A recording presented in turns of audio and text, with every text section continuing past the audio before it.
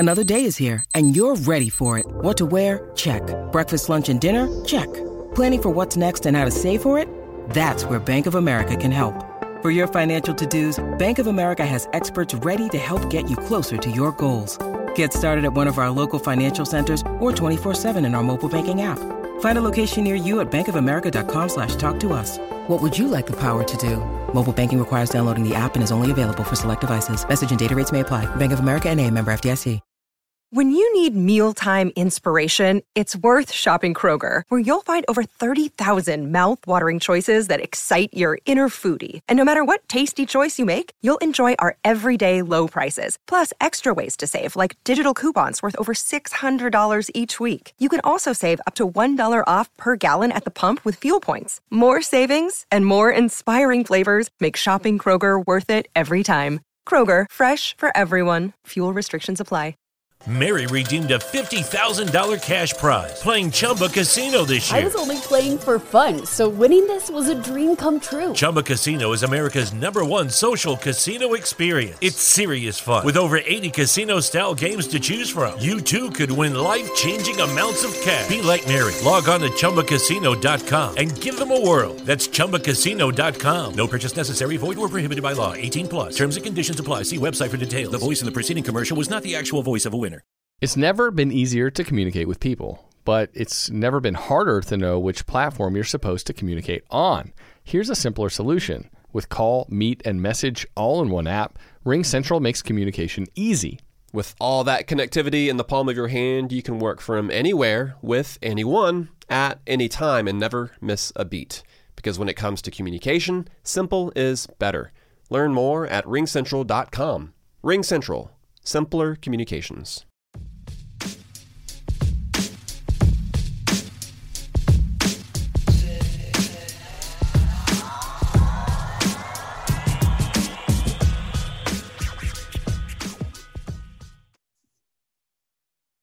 Welcome to MLB Daily, your one-stop shop for daily baseball content. I am LJ LaFura. Alongside me, I've got Brandon Karam, and we are a Belly Up Sports podcast. We are what they aren't, and we are here with an absolutely loaded show. Brandon, how was your day, and how was the rest of your All-Star break? Tell us about it. LJ, had a good day today, a very busy day. Played a bit of golf in the morning, then hit the racetrack. All-Star break went well.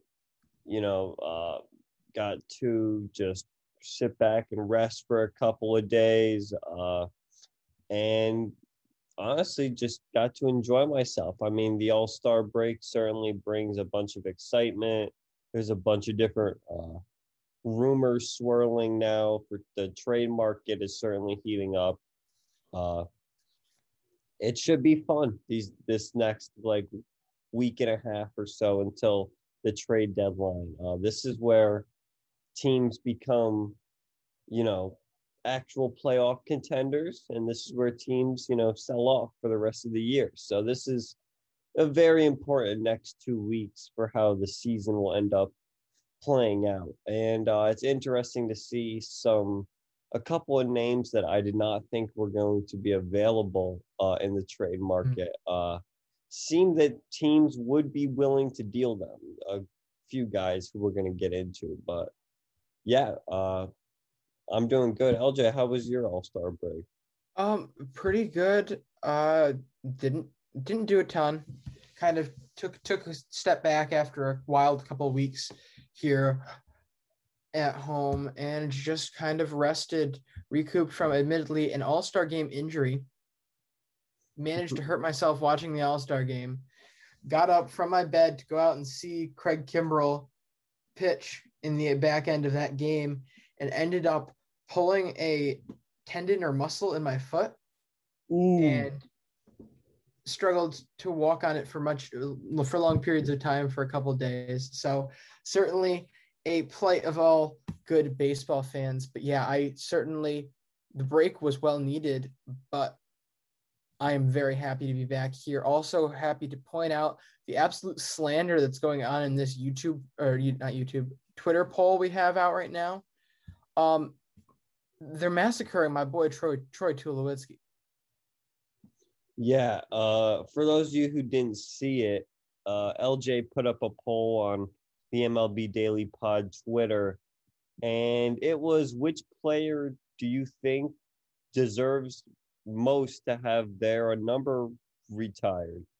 LJ's top 3 choices, or at least the ones that he put on here: Troy Tulowitzki, Dustin Pedroia, and Ryan Howard. Ryan Howard, of course, for the Phillies, and then he also put an other on there. Was Ryan Howard really the third best like option you could find? No, I was just trying to piss people off and see if I could get people to engage. Someone voted for more than someone. Yeah. There's 23 votes, and he got 17% of the vote. I mean, granted, he did win an MVP, but the Phillies are a very storied team. But Troy Tulowitzki, on the other hand, I believe, if my counting is correct, he got 3 votes, including my own here. And you didn't even vote for your guy, Petey? No, and I would love to see him get his number retired. However, I think they're going to stay with their traditional norms, which is, unless he is a surefire Hall of Famer or already in the Hall of Fame, they're not retiring him. So the odds of him getting in are slim, and so I think he's certainly not the most likely, or he's certainly not likely of this group. I think he deserves a shot. It was a very tough call, close call here, but this is Troy Tulowitzki. I feel like literally everyone forgets about how good he was in that late 2000s, early 2010s era. Like, he was kind of one of the faces of the National League, and then, of course, injuries kind of fell off the map. But what else has Colorado had other than Arenado since then? Yeah, I mean, like, you can certainly throw Trevor Story in there. He's certainly a fine player, but what we saw out of Troy Tulowitzki, I mean, from such a young age, he was one of the best hitters in the league when he was like 24, 25 years old. And it's just a shame that injuries end up costing him his entire career, really. I mean, he retires at age 34 with the Yankees after, in 2019. I mean, it was hard to see him sign with the Yankees and then only play a couple of games, and he was just too hurt. He just couldn't continue. I mean, but you're absolutely right. Tulo is a guy who was just completely dominant, and not enough people recognize him. And I certainly hope that he doesn't go down as one of those guys in baseball history that kind of gets forgotten, kind of lost in the shuffle there, because when you're talking about some of the more influential players of the 2010s, early 2010s, however you want to group it, he's certainly in there. LJ, another guy who fits well with him, and certainly Foolish Baseball talked about it, is Tim Lincecum. They were both pretty dominant at the same time. So, yeah, those two are the ones that shouldn't be forgotten. Yeah. And, like, just to put numbers in perspective, let's also not forget this guy's got 44.5 WAR, and he effectively played 8 legitimate seasons. Yeah, like how many full seasons with the Rockies? With the Rockies, it was 1, 2, 3, 4, 5, 6. Only 7. What I'm looking at kind of is like if he'd qualify for like leaderboards. So, what did I say? 7. So it's 6. 6. Okay. I mean. So yeah, if we're going only, because usually for that, not even like that many years. I mean, that's like what you need to get your surface time to be a free agent.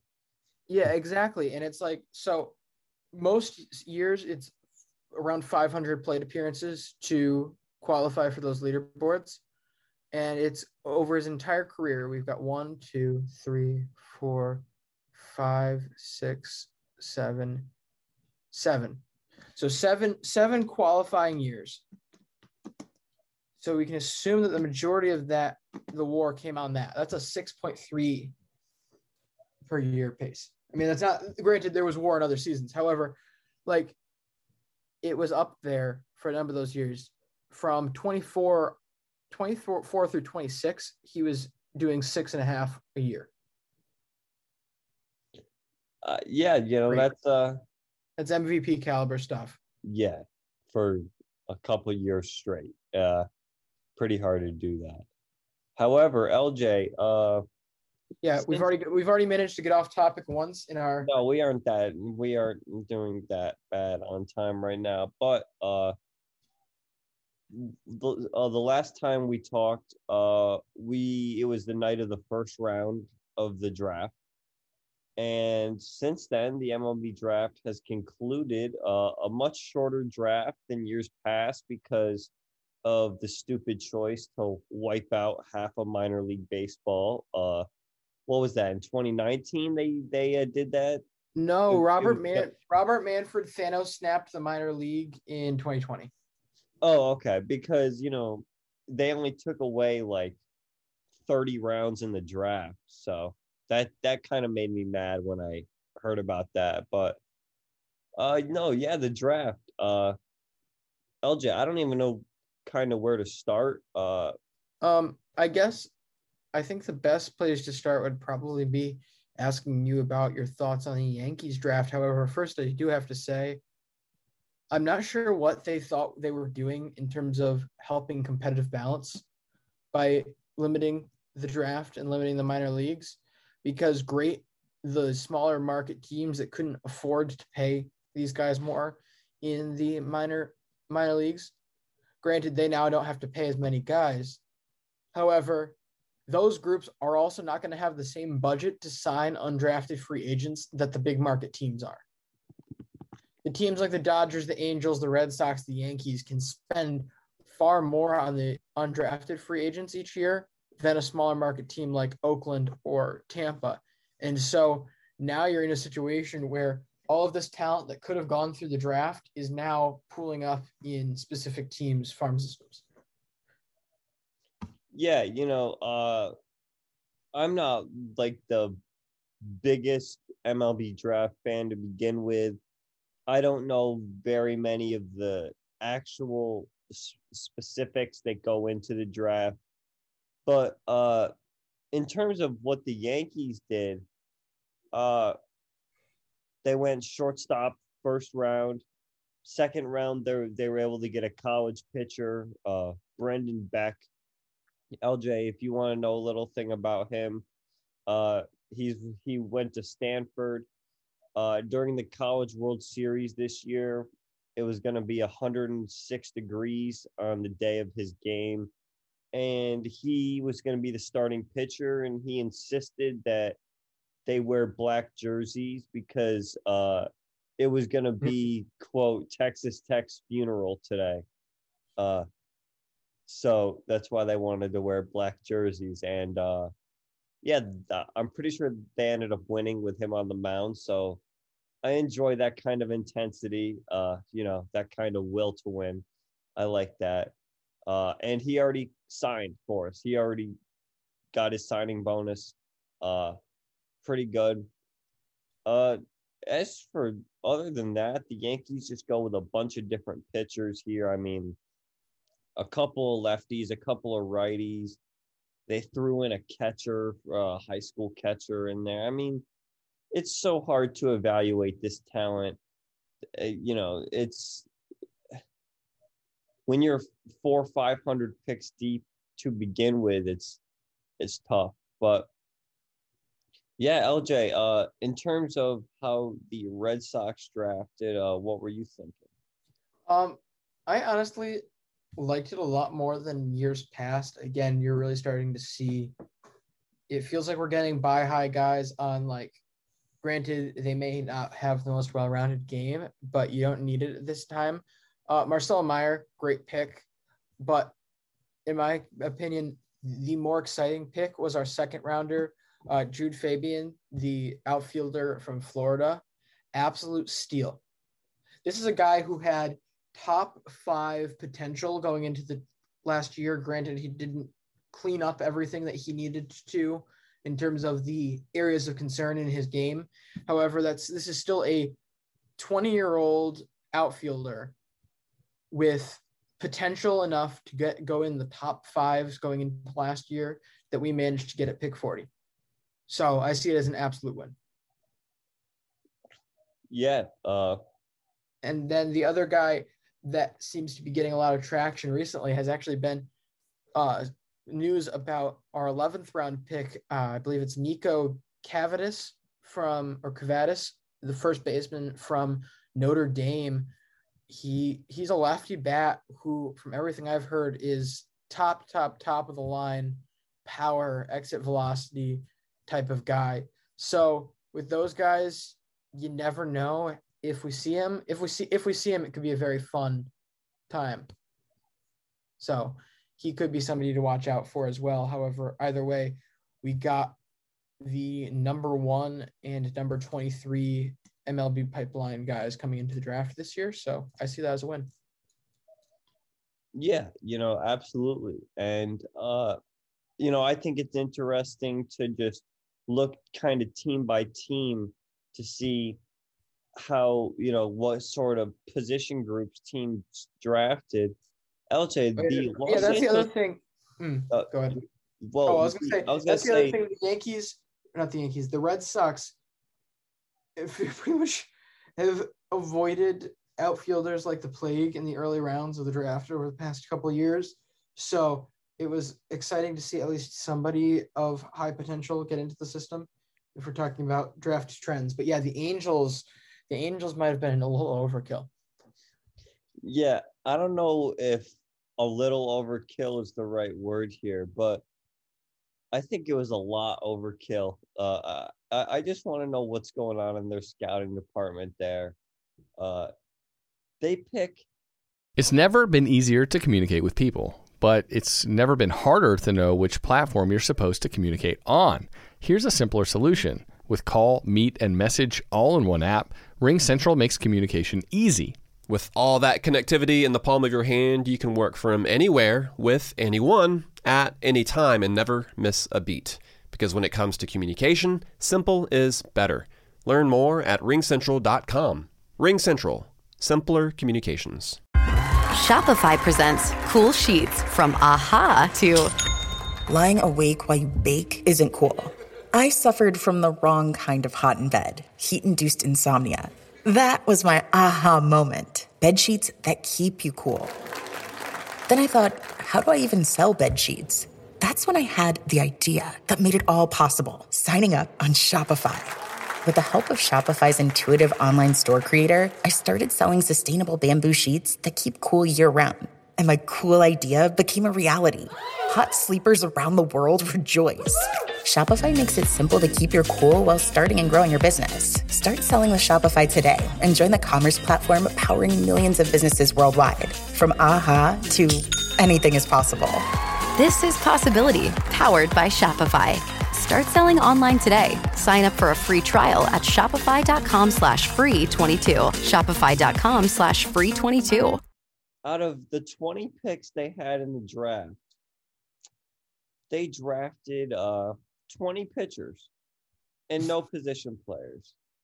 Not a single position player. Now, obviously, they're going to sign a bunch of guys to undrafted free agent as undrafted free agents, which that's fine, of course. But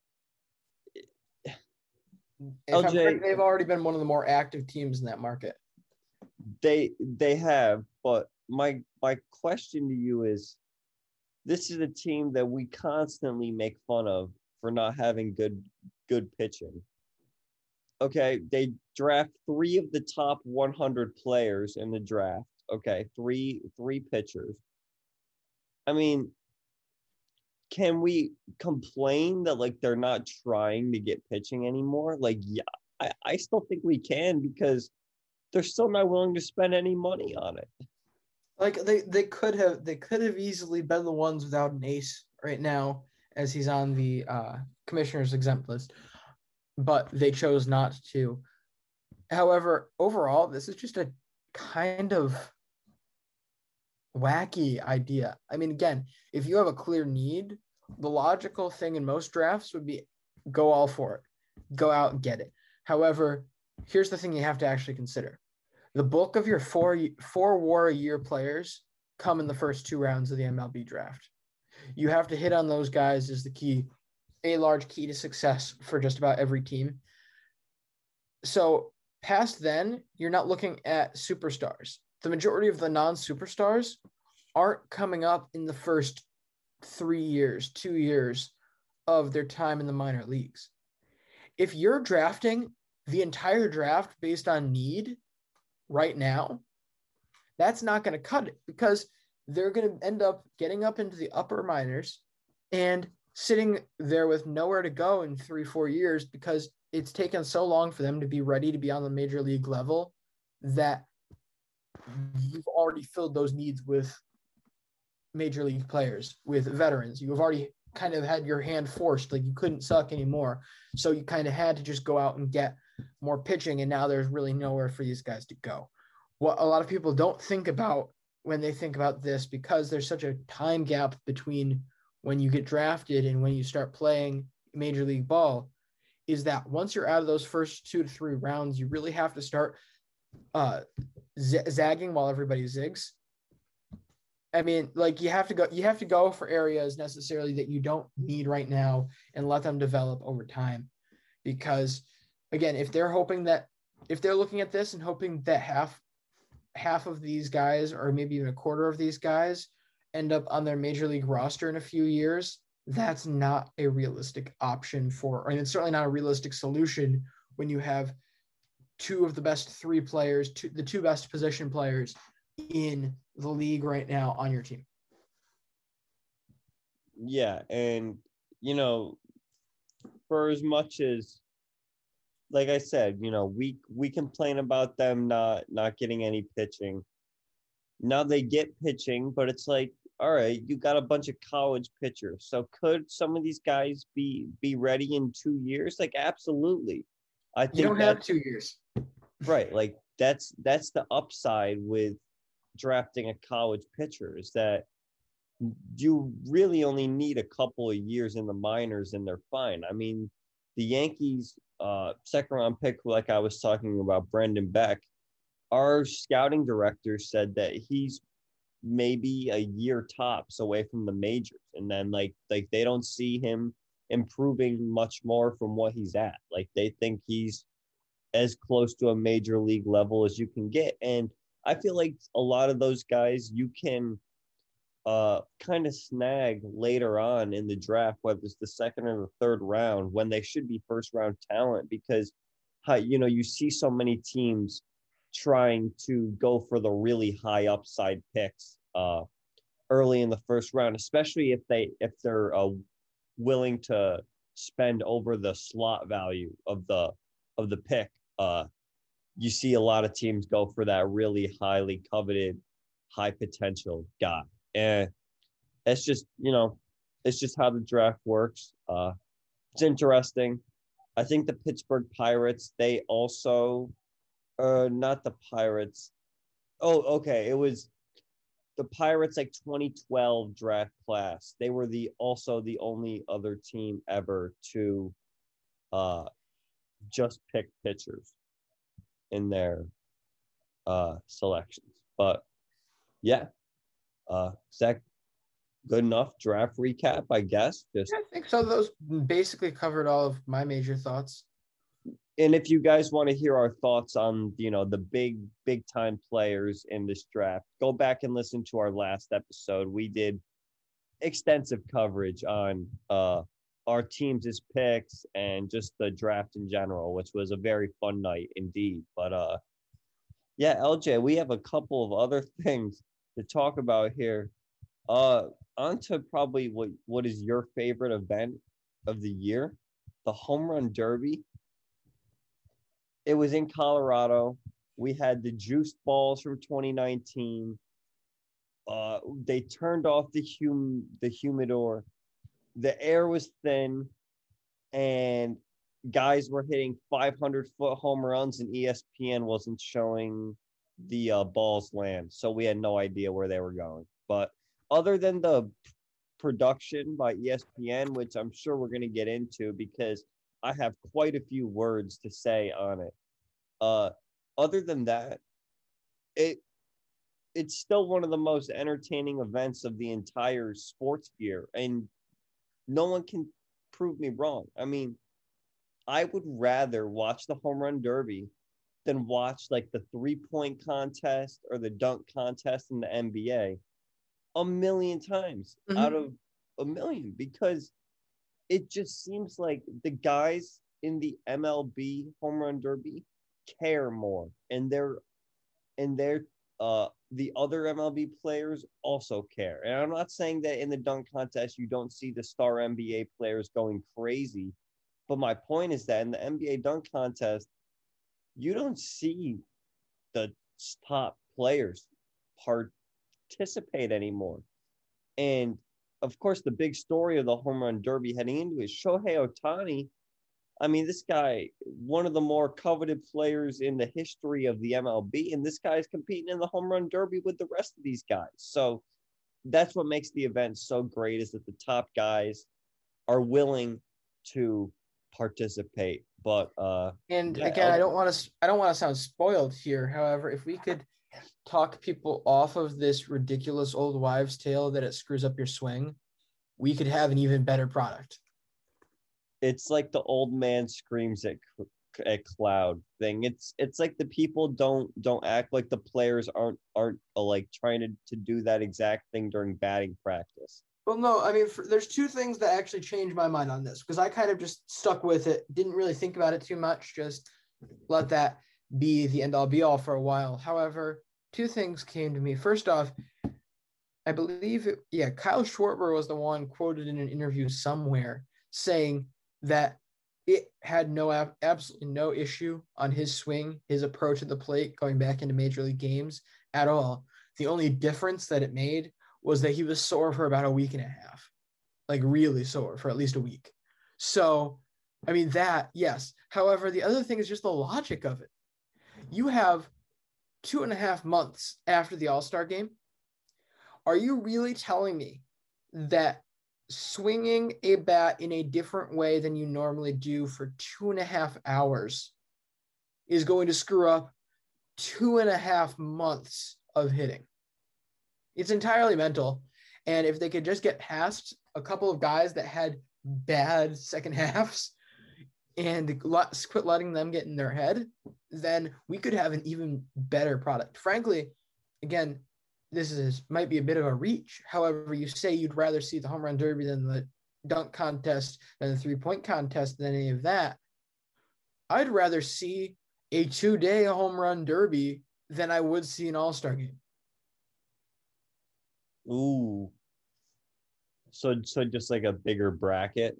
Just like triple the bracket size and then give them a day off, or do like a group stage and then give them a day off and do single elimination after that. That would be cool. I feel like that there's like a better way though to get that all in one day, but still have everyone compete. Like if you like put everyone up there on the clock for like, I don't know, if you have 32 guys, you put everyone up there for like a minute, just like a real quick lightning round, or you do like kind of the way that they did the swing off with Soto and Ohtani. Actually, let's get into the actual home run derby. So was our first matchup of the night that it wasn't Ohtani versus Soto? Oh, that was the last one of the round. I think the first story of the night was the Story. Yeah, Trevor Story versus it was Joey Gallo, I believe, in the first round. Because No, it was Story Gallo was the matchup, so it wasn't. It was Olsen Mancini. Got it. Yep, that's right. Yeah, Trey Mancini in here. Love to see that. And how about all of the? Well, I guess we'll just spoil this part now. Yeah, there's no real spoiling. Pete Alonso won the home run derby. There, we're going. Okay. Pete Alonso wins the home run derby. But more importantly, all of the higher seeds win the first round. You mean lower seeds? Lower seeds, excuse me. Higher number, lower seed. Yeah. They all win in the first round, which, LJ, I don't think has ever happened in this format. No, but again, part of this is because it was possibly the dumbest seeding I've ever seen. It was just based on how many home runs they'd hit this season. Was it even? I'm pretty sure, right? Like, that would make sense why Ohtani was first and Soto was last. Yeah, but no, it couldn't be. If it wasn't, like, if you're telling me that it wasn't set up that way and that, like, they could actually, like, adjust it if they wanted to, then that is one of the worst. Joey Gallo's got 24.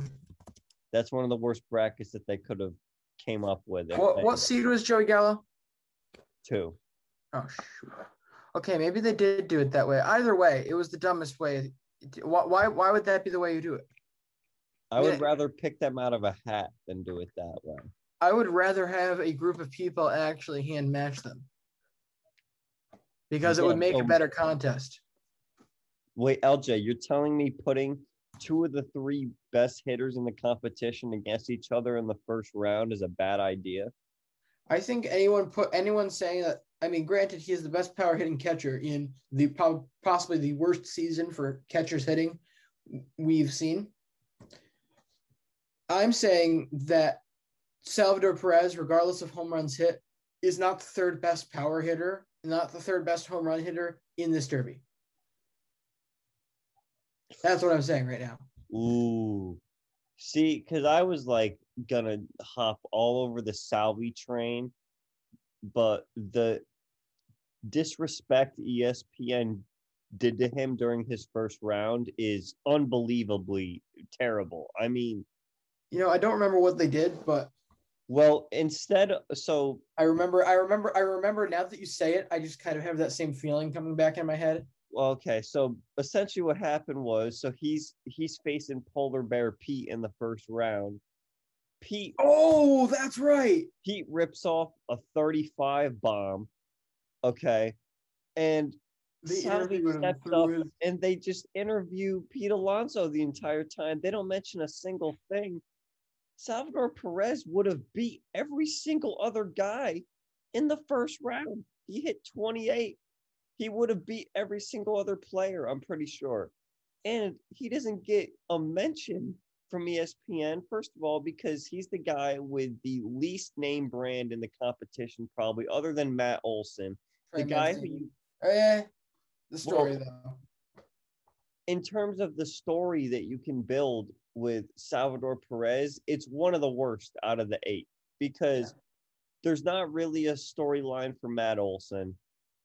There's not really a storyline for Salvi. Of course, Trey Mancini, him coming back from cancer this year, and just not in general, but I mean, he's been a good player this year anyways.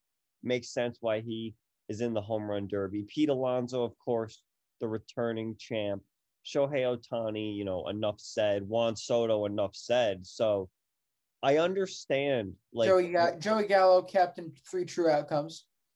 Right. And that guy, like, you would think he's just built for the home run derby. So it makes sense. But well, first off, I'm not sure. I completely forgot about this. So I actually spent some time filling out. We did our order to pick our pick in our fantasy football league that Brandon and I are in based on a bracket competition for the home run derby. And I went through and picked. I mean, the first round I kind of did by feel. The second round I started to do by feel. But I got Mary redeemed a $50,000 cash prize playing Chumba Casino this year. I was only playing for fun, so winning this was a dream come true. Chumba Casino is America's #1 social casino experience. It's serious fun. With over 80 casino-style games to choose from, you too could win life-changing amounts of cash. Be like Mary. Log on to ChumbaCasino.com and give them a whirl. That's ChumbaCasino.com. No purchase necessary. Void where prohibited by law. 18+. Terms and conditions apply. See website for details. The voice in the preceding commercial was not the actual voice of a winner. Shopify presents cool sheets from AHA to lying awake while you bake isn't cool. I suffered from the wrong kind of hot in bed, heat-induced insomnia. That was my aha moment. Bedsheets that keep you cool. Then I thought, how do I even sell bed sheets? That's when I had the idea that made it all possible, signing up on Shopify. With the help of Shopify's intuitive online store creator, I started selling sustainable bamboo sheets that keep cool year-round. And my cool idea became a reality. Hot sleepers around the world rejoice. Shopify makes it simple to keep your cool while starting and growing your business. Start selling with Shopify today and join the commerce platform powering millions of businesses worldwide. From aha to anything is possible. This is Possibility, powered by Shopify.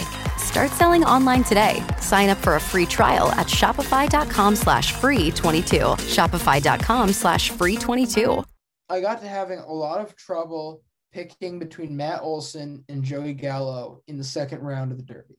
Both of those picks would have been terrible, no matter which way I went, because neither of them made it out of the first round.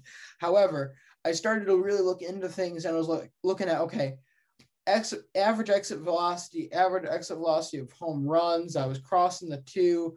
I was doing all of that.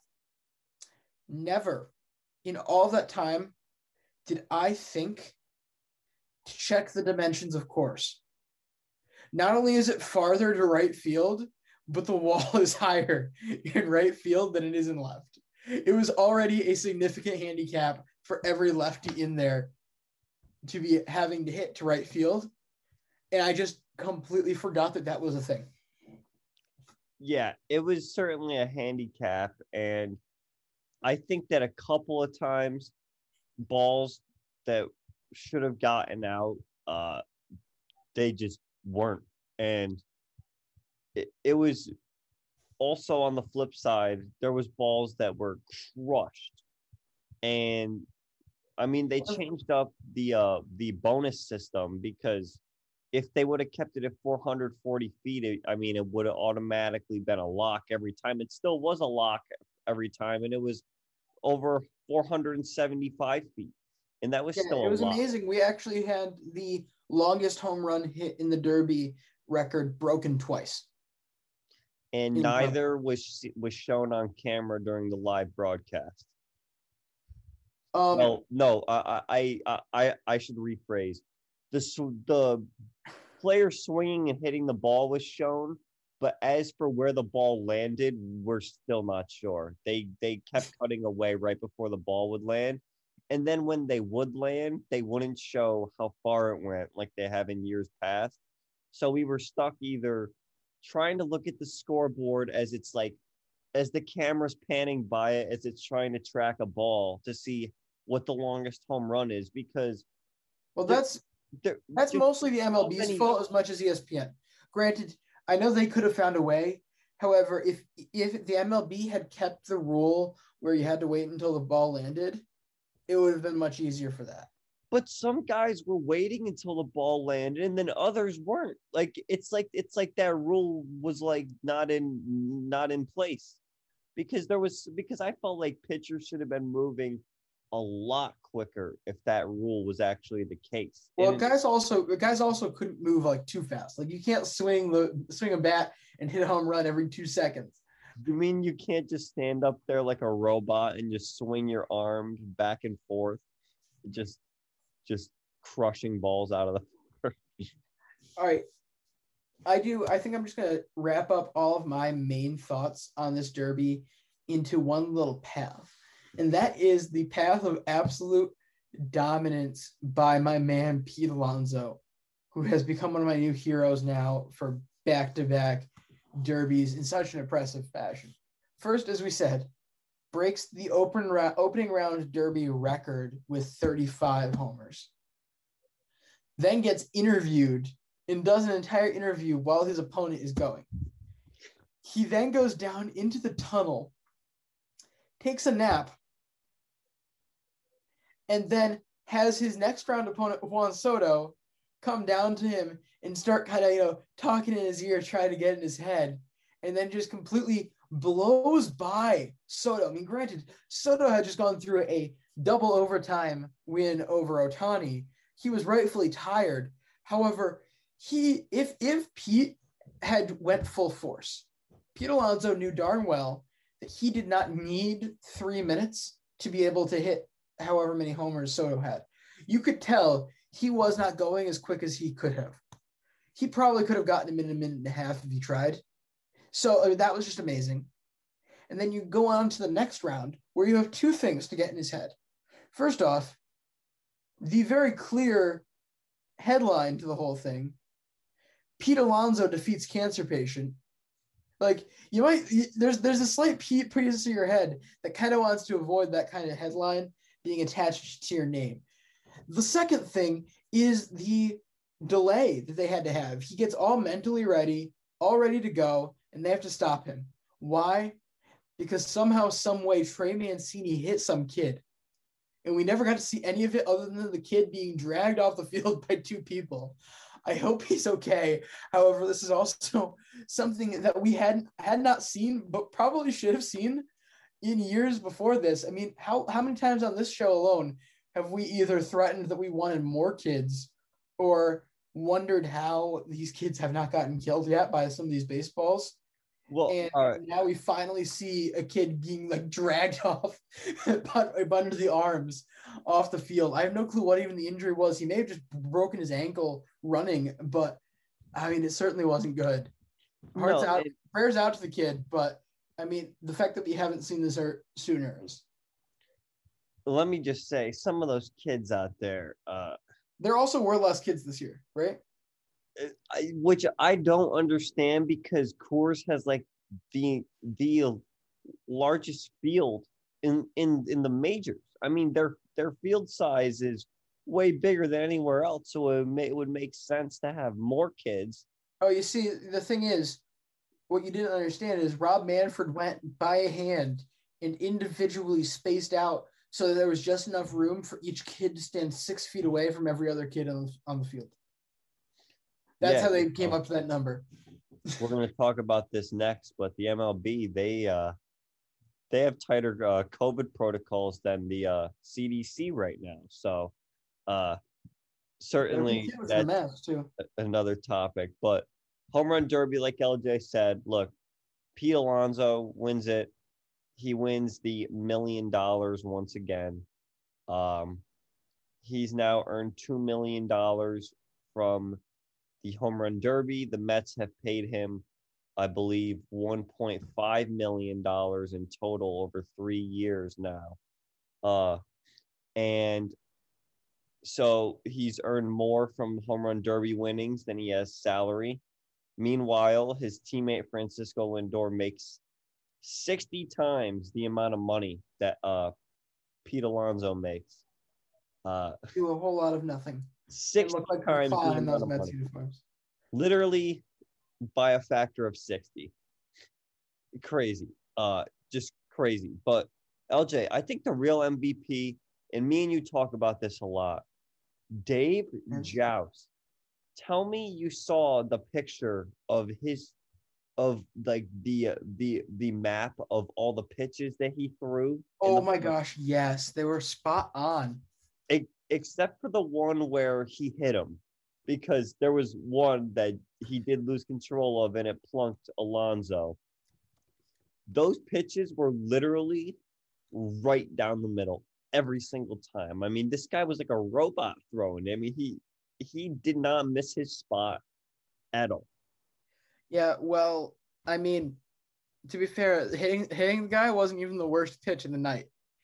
I mean, that easily goes to Kevin Long. Kevin Long sucked at being the home run derby pitcher, and he was more concerned about watching where the balls were going instead of trying to keep himself in a rhythm to pitch. He was more concerned about trying to hype up Juan Soto, and he missed about, I have to say, at least 20 feet behind Juan Soto on that one pitch. Like, he threw it halfway up the first baseline. And why would Juan Soto choose to go left on left for the home run derby? We discussed this last week. He has better splits against lefties. Also, it's his everyday BP guy. Makes sense. I don't know. Kevin Long, though, me and you talk about how important it is in the home run derby to have a good pitcher. Well, that's what Pete Alonso didn't have last time. That's why he didn't hit 35 last time. Right. Exactly. And now Pete Alonso gets a good pitcher, and he just puts on an all-time performance. Juan Soto, you could argue that. Well, no, you could certainly say that Kevin Long didn't help Juan Soto, but he certainly didn't hurt him a lot. But I don't think he helped him very much. Yeah. So where are we? All-Star game now? Oh, yeah, we're at the All-Star game. All right. Well, this will start our actually, no, I'll do the All-Star game recap. Then we want to touch on a couple more things. Let's do it. All right. First off, I have to also say, this is the first All-Star game I watched. Ever. I don't remember it. I very sparingly remember. I remember Kimbrel's inning. I remember Barnes' inning. I remember Vladdy's home run, which you're going to get into in a minute. And the Freddie Freeman mic'd up. That's it. Well, I'm not sure how. I remember some of this game. However, most All-Star games I do end up watching in full, but don't remember much from them. Not nearly as focused as like a regular season Yankee game or anything like that. But yeah, for the majority of my young adult life, it wasn't on my radar. And then just about as I started to get into baseball, I started covering baseball, and usually always managed to end up at the Valley Cats game the night of the All-Star game. So I just never broke. Well, Tuesday night, let's celebrate the game's greatest stars, the American League versus the National League. After both pitchers pitch a clean first inning, those being Shohei Ohtani and Max Scherzer, the National League calls on Corbin Burnes for the top of the second. He allows an Aaron Judge walk, a Rafi Devers double, and then Marcus Semien with an infield single that scores a run, and it's 1-0 American League. In the third, his teammate Vladdy Jr. steps up and uncorks a piss missile to left center field. Woo!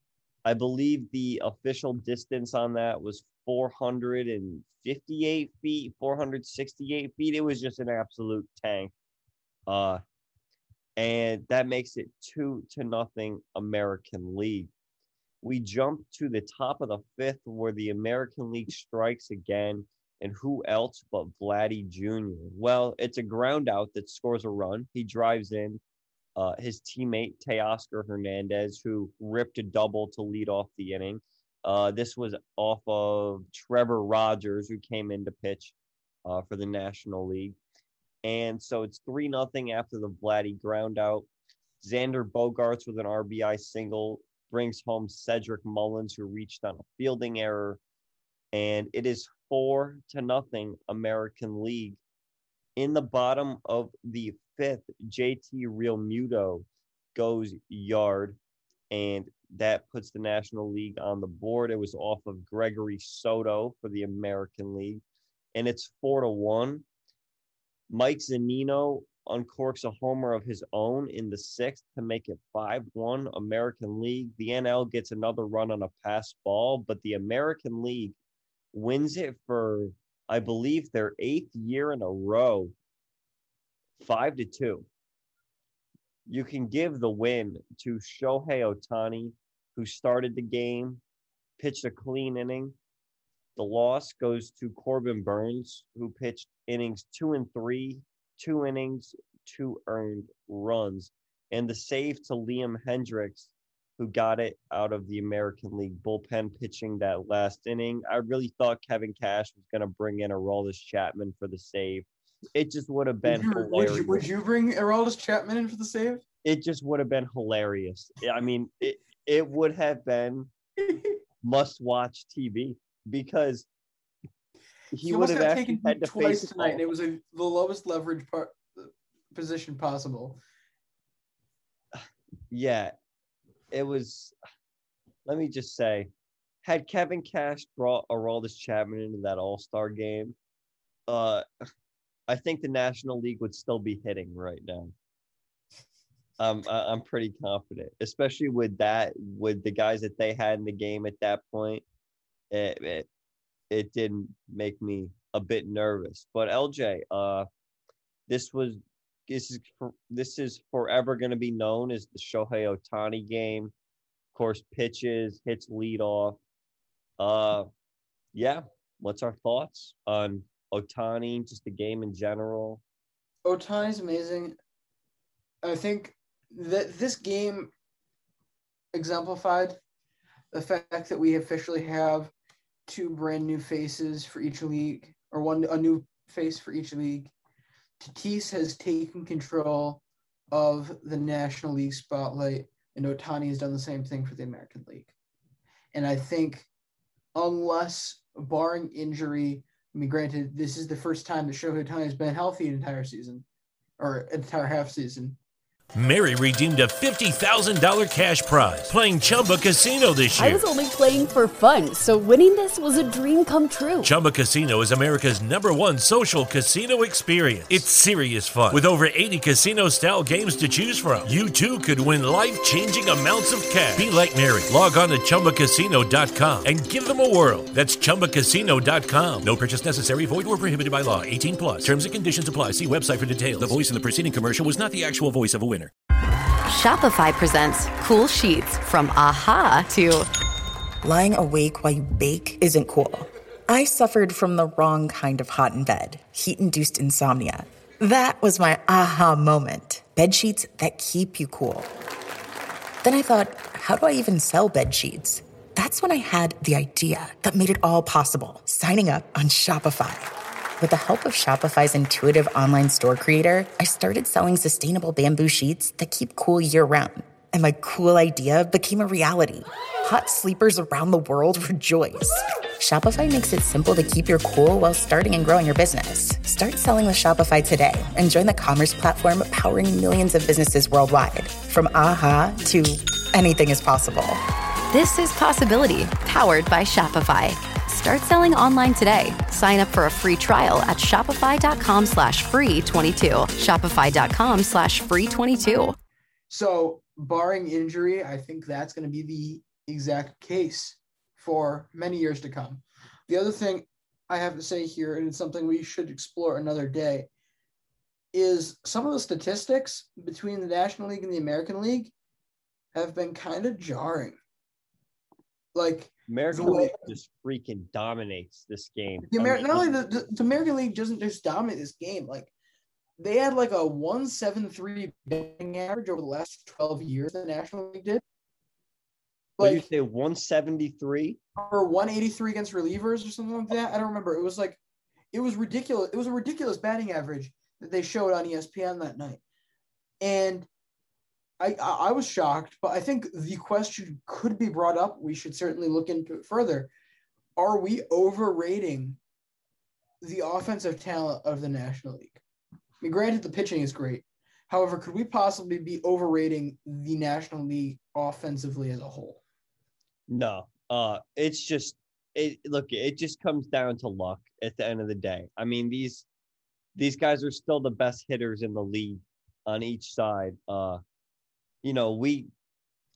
wouldn't say that it's anything that it's a big deal. They're constantly switching pitchers. And LJ, you have to remember that they're not just bringing in any old relief pitcher. They're bringing in Liam Hendricks. They're bringing in Matt Barnes. They're bringing in Andrew Kittredge. All right, that's a terrible example, but you get what I mean. The National League. No. But I'm just saying, like, we have pretty clearly identified that the pitching talent, like the pitching numbers are tremendous in the National League. If you made one Cy Young award for all leagues, you probably would only have 2, maybe 3 guys in the top 10 from the American League. The rest would all be National Leaguers right now. So we've said that this National League pitching talent is great. So why aren't we seeing comparable numbers from the National League, from the American League, batting wise, that we've been seeing from the National League in these games. That's just something, again, food for thought. But that's about all I had to say on this game. The one thing I want to bring up, because LJ, I'm sure that this might spark your Liam Hendriks mic'd up. That was an adventure, and I was very happy to be watching the game at that point. Can we please get more of like the guys mic'd up, but just like kind of let them say whatever? Like, I get that sometimes it's not clean, but like I would pay a ridiculous amount of money to be able to hear like what the guys are saying all the time, like uncensored, all that stuff, because it was cool to be able to hear what they were talking about in that last mound visit. It was cool to hear Liam Hendriks swearing pretty much after every single pitch, whether it was a strike or a ball. I mean, I just found it hilarious that he genuinely thought his microphone was broken. Yeah, which is hilarious because I believe he could hear the announcers, right? But they couldn't hear him, or he thought he couldn't hear them, so he thought they couldn't hear him. Which is pretty funny, but being able to hear what him and Mike Zunino were talking about on that mound visit, just for those quick few seconds was interesting. I like the mic'd up. Who else was? They had Xander Bogaerts mic'd up during the middle of his first inning, and then they had Tatis mic'd up during Vladdy's home run. That's right. That's right. So you got to see them palling around as they go around the bases, and then Freddie Freeman. Freddie Freeman, of course. He's a great. Talking about his teeth. Yep. That was it, right? That's all I can remember. Yeah. It was nice to see a couple of those guys who ended up getting in last minute, like Omar Narvaez get into the game. Joey Wendell got into the game. Jared Walsh got in the game. Love to see that. Yeah, overall, solid all-star game. And didn't Jared Walsh have an outfield assist or something like that? No, he had a big catch. Yes, that's right. Because I was gonna say someone made a play in the outfield, but it was Adolis Garcia had like an error. He didn't field the ball cleanly. Oh, but what I was gonna say about Xander Bogaerts being mic'd up, Joe Buck was like trying to talk to him during the middle of his at bat. Yeah, like what is wrong with this guy? I mean, he's trying to hit Corbin Burns here. And he's got Joe Buck in his ear talking about whatever. Dude, I would have been like, shut up. Let me hit. Chill out. Let me get on base, and then I'll talk to you. I can't talk in the middle of the pitch. Especially seeing he's going to be wearing the mic the entire night. You could have waited and tried to get him on base. And if you didn't get on base, interview him from the dugout or interview him at shortstop in his last inning out there. Interview him during like the in between inning warm-ups if you like really want to talk to him for a while, like start it then. I don't know. Awesome all-star game though. It's always a fun watch. Can't complain about the entire weekend, but there was one story that comes up from this all-star week that is just pretty ridiculous, and we're not going to spend too much time on it. We're going to spend at least a minute 15 because that's what I have prepared. All right, yeah, I'm fine for that. I just have you're probably gonna say this a lot better than I could. So, yeah, take it away. Yeah, so we're gonna talk about this whole thing that went down with Stephen A. regarding Shohei Ohtani. To give people a brief recap of what happened, he basically made a comment on First Take. I believe it was Monday. Yeah, it was Monday. Yeah. That he made the comment that Shohei Ohtani cannot be the face of the MLB because people will not be able to respond and connect with him because he does not speak English, which of course got the ire of many people, got him to make a public apology, and then only for him to basically repeat the same thing and try to make the same point later in that same episode.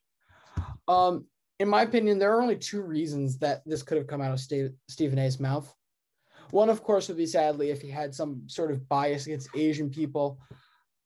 I certainly don't think that. The other more likely and hopefully true situation is that Stephen A. Smith has genuinely no clue what he's talking about anymore. We can all agree that the product that Stephen A. has produced at ESPN over the past few years has dramatically declined from where it once was. I mean, I'm with the way that First Take has ascended into madness, particularly Brandon, you've noticed it since November.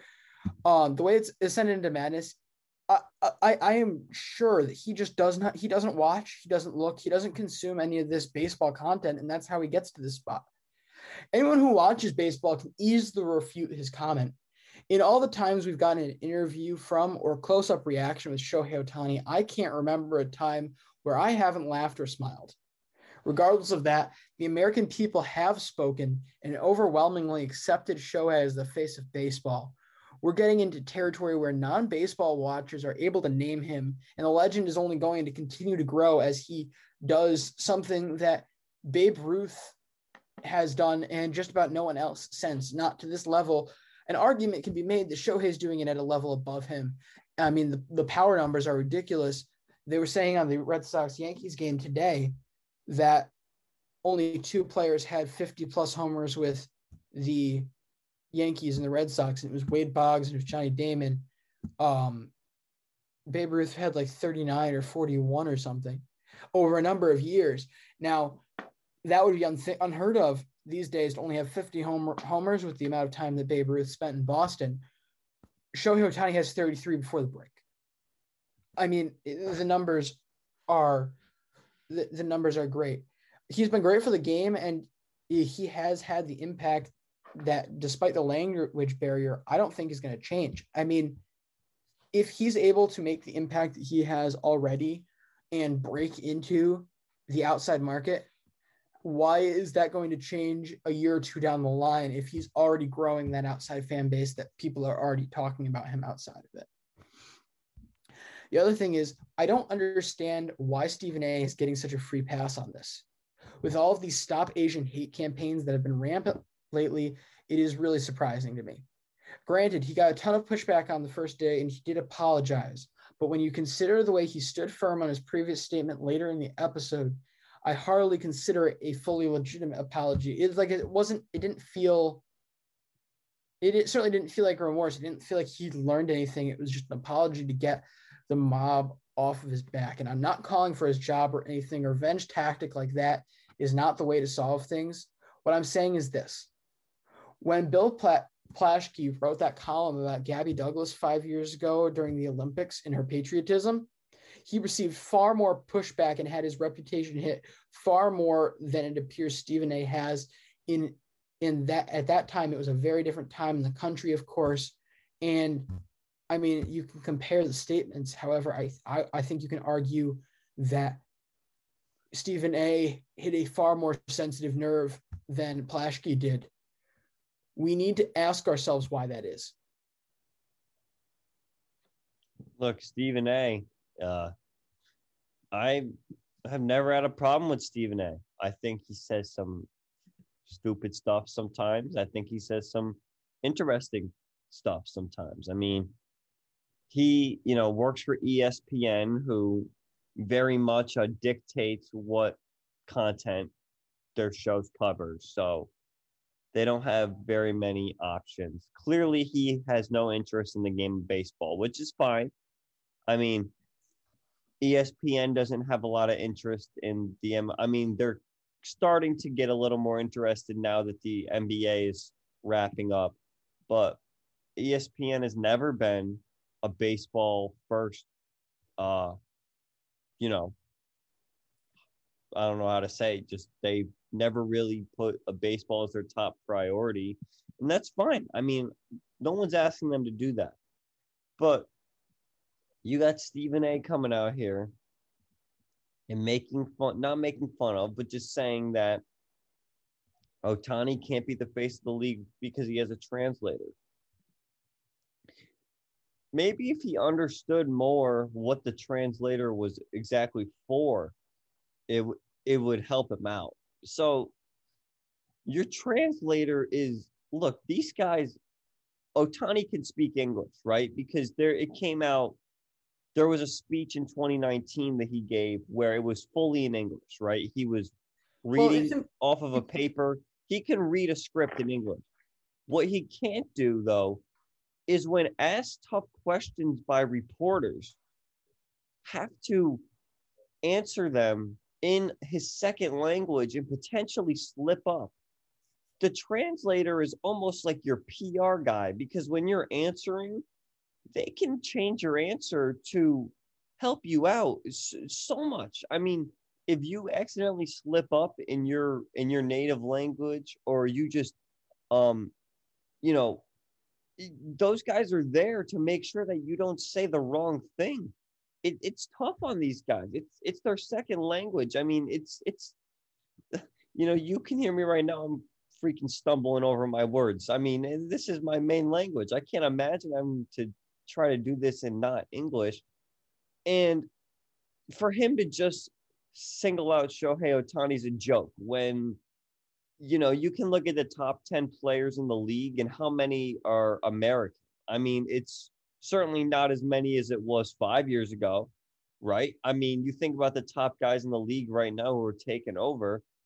Shohei Ohtani, not American. Tatis, not American. Vladdy Jr., not American. Acuna, Soto. I could go on and on with all this great international talent the MLB has right now. So to just act like that it's just Ohtani with a translator it just shows that he has no interest in the game of baseball. And like I said, that's fine. I mean, but just is it though? But no, it's fine to have no interest, but don't act like that you do have an interest in it. Just don't act like, because I just don't know why they have to fake it. Just like come out and be real. No, they can't do that. No, they can't. And well, the thing is, like, I don't understand how you can be a self-respecting man who says who thinks that he is the best of the best in this industry while running a general sports opinion show that, granted, spends way too much on football because that's all ESPN really cares about. However, you're a general show. You're a general opinion show. If you want to be able to act like you're the best and you want to be able to spend time on these opinions, then you need to actually be versed enough to back it up, to walk the walk. I mean, again, I say this, Brandon, you hit it very well there. It's pretty easily impossible to.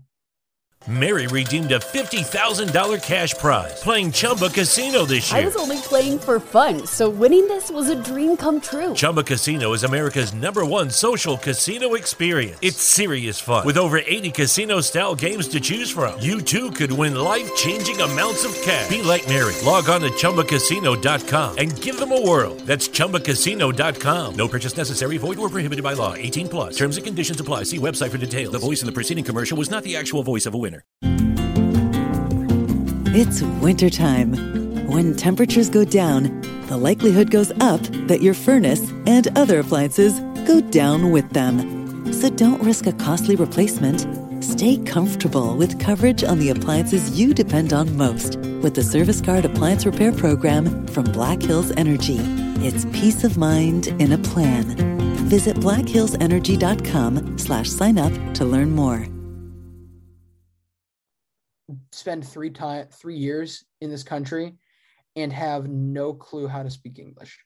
Like, you pick up enough along the way, just being in a clubhouse. However, I would rather have the quality answer from the guy, his honest opinion, everything he can express, than I would the answer in English.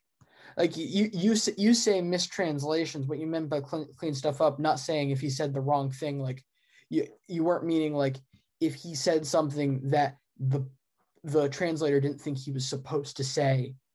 Like, the translator isn't there to like completely modify his intent. No. The translator is there to correct the words. If there are missed translations between him hearing the question and him speaking the question, or anywhere in between, it's the translator who is helping correct that, helping repair those.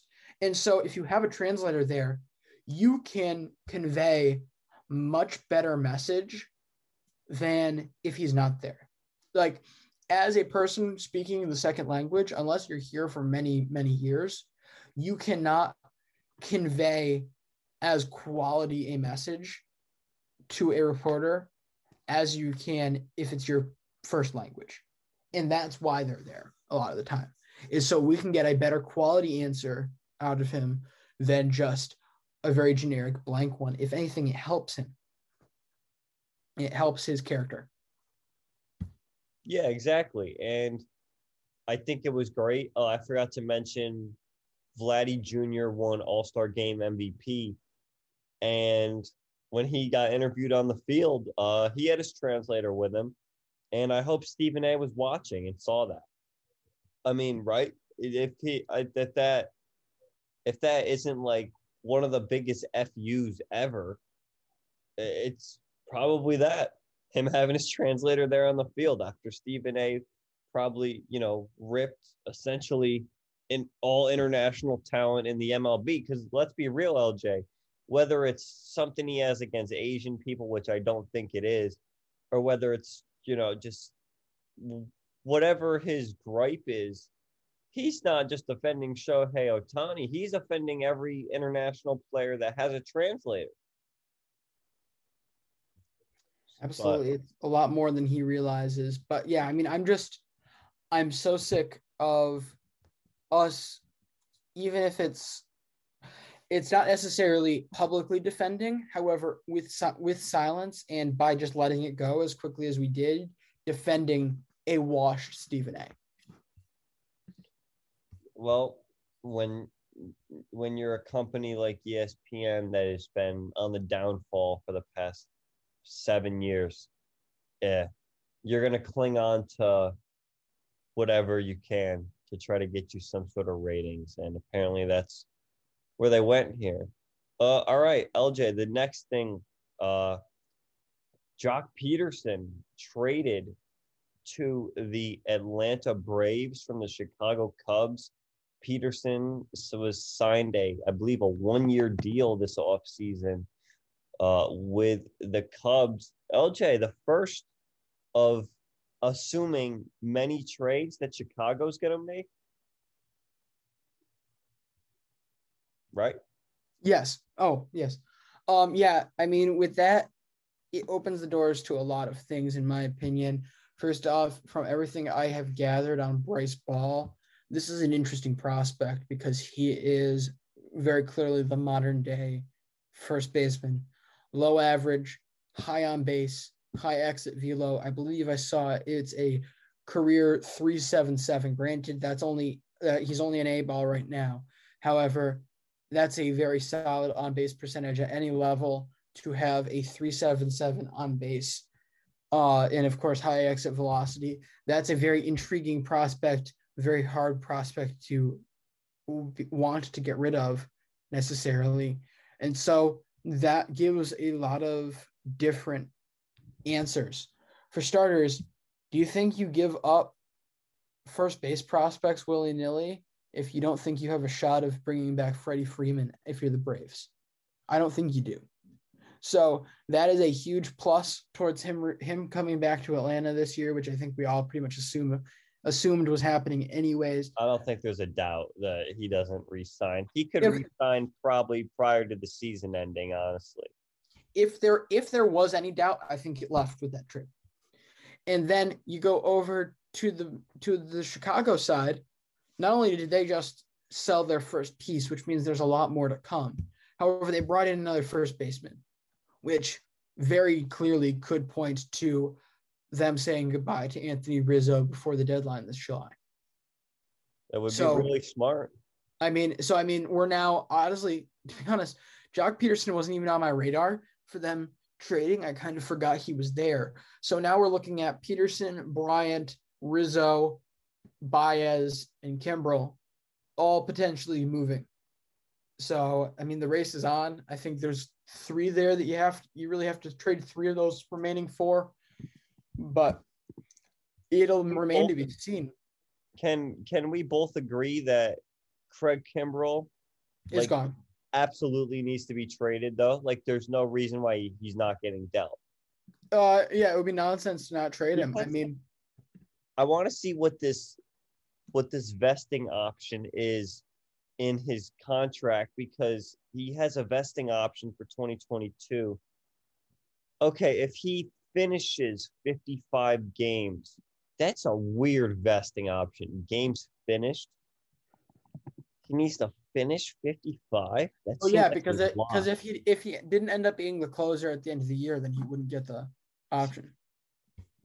Fair. He's finished 29 games, so he's on pace, I guess, to get it. Either way, I mean, all right, but now if he gets traded, LJ, and okay, question here, he gets traded to a team, right? Mm-hmm. And he's at, like, let's say 35 games finished by that time. Actually, that's probably too high. Like, let's say 33 games finished, 3 games finished between now and when he gets traded. All right, you're that team. Do you even think about that vesting option, or do you just kind of let it ride? You just kind of let it ride?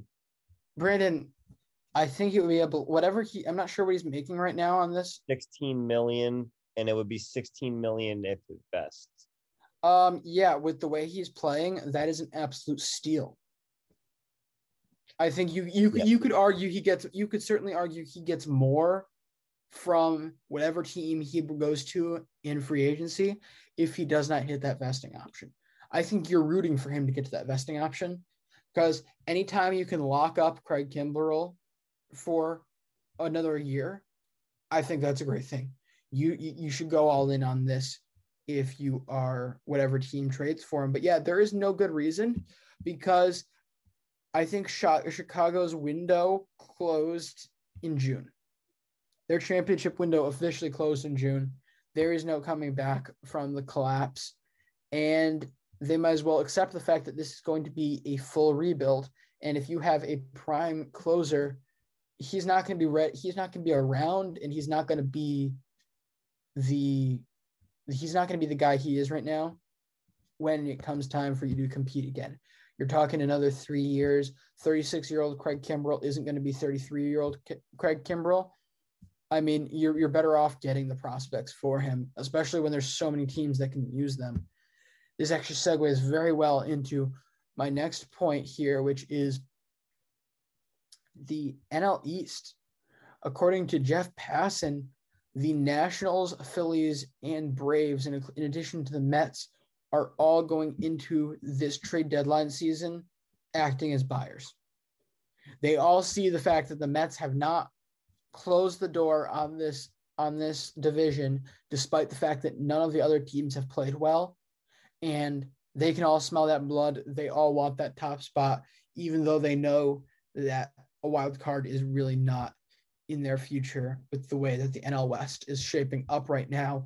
They all think that they can capitalize on what's going on right now in their own division for that top spot. So the Phillies going after Craig Kimbrell would be one of the most obvious slap in the face spots for him to go, if not the most obvious. The only other place I could really see is like clear fit would be Oakland. Oakland's not paying that money. If they let, a bunch of free agents walk because they're so cheap to begin with, you're telling me Oakland would be the team that would intentionally make sure that doesn't vest. Seriously, that franchise is a joke, the way that they operate. But all right, what about this one? Is a little more of a stretch to me when I first thought of it, but I like it a lot. San Diego. Hey, I mean, Mark Melancon. He pitched good when he was there. Great pitcher. I said Craig Kimbrell pitched good when he was already on the Padres. Yeah, exactly. And I mean, the way I look at it, Mark Melancon is a very good reliever. he is not a shutdown closer. He just isn't. I don't care how many saves he has. You watch him, you're not scared of Mark Melancon. You really aren't. You're scared of Craig Kimbrell.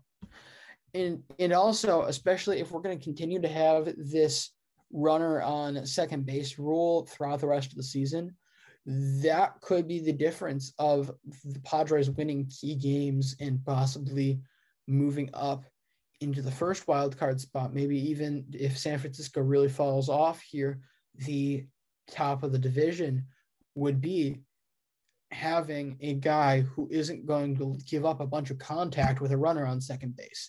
Mark Melancon is a very contact-heavy guy. He is not the prototypical closer.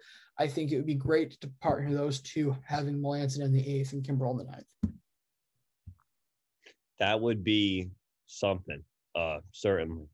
But as for, I want to talk about these NL East teams that are buying. You know, LJ, I do think you're right when you say that the Mets certainly haven't closed the door on this NL East. I don't think any teams have really closed the door except for maybe the White Sox on their division. But do you blame the Mets? I mean, they have been ravaged with injuries this year. I mean, they're clearly still the favorite here. I don't care they're only up 3 games. This team is just far and away better than any of the other teams here. I mean, I struggle to find good starting pitching past like a number 2 on any of these other teams than the Mets. I mean, unless you can point to me where somehow the Phillies, Braves, and Nationals are all going to trade for starting pitching and improve.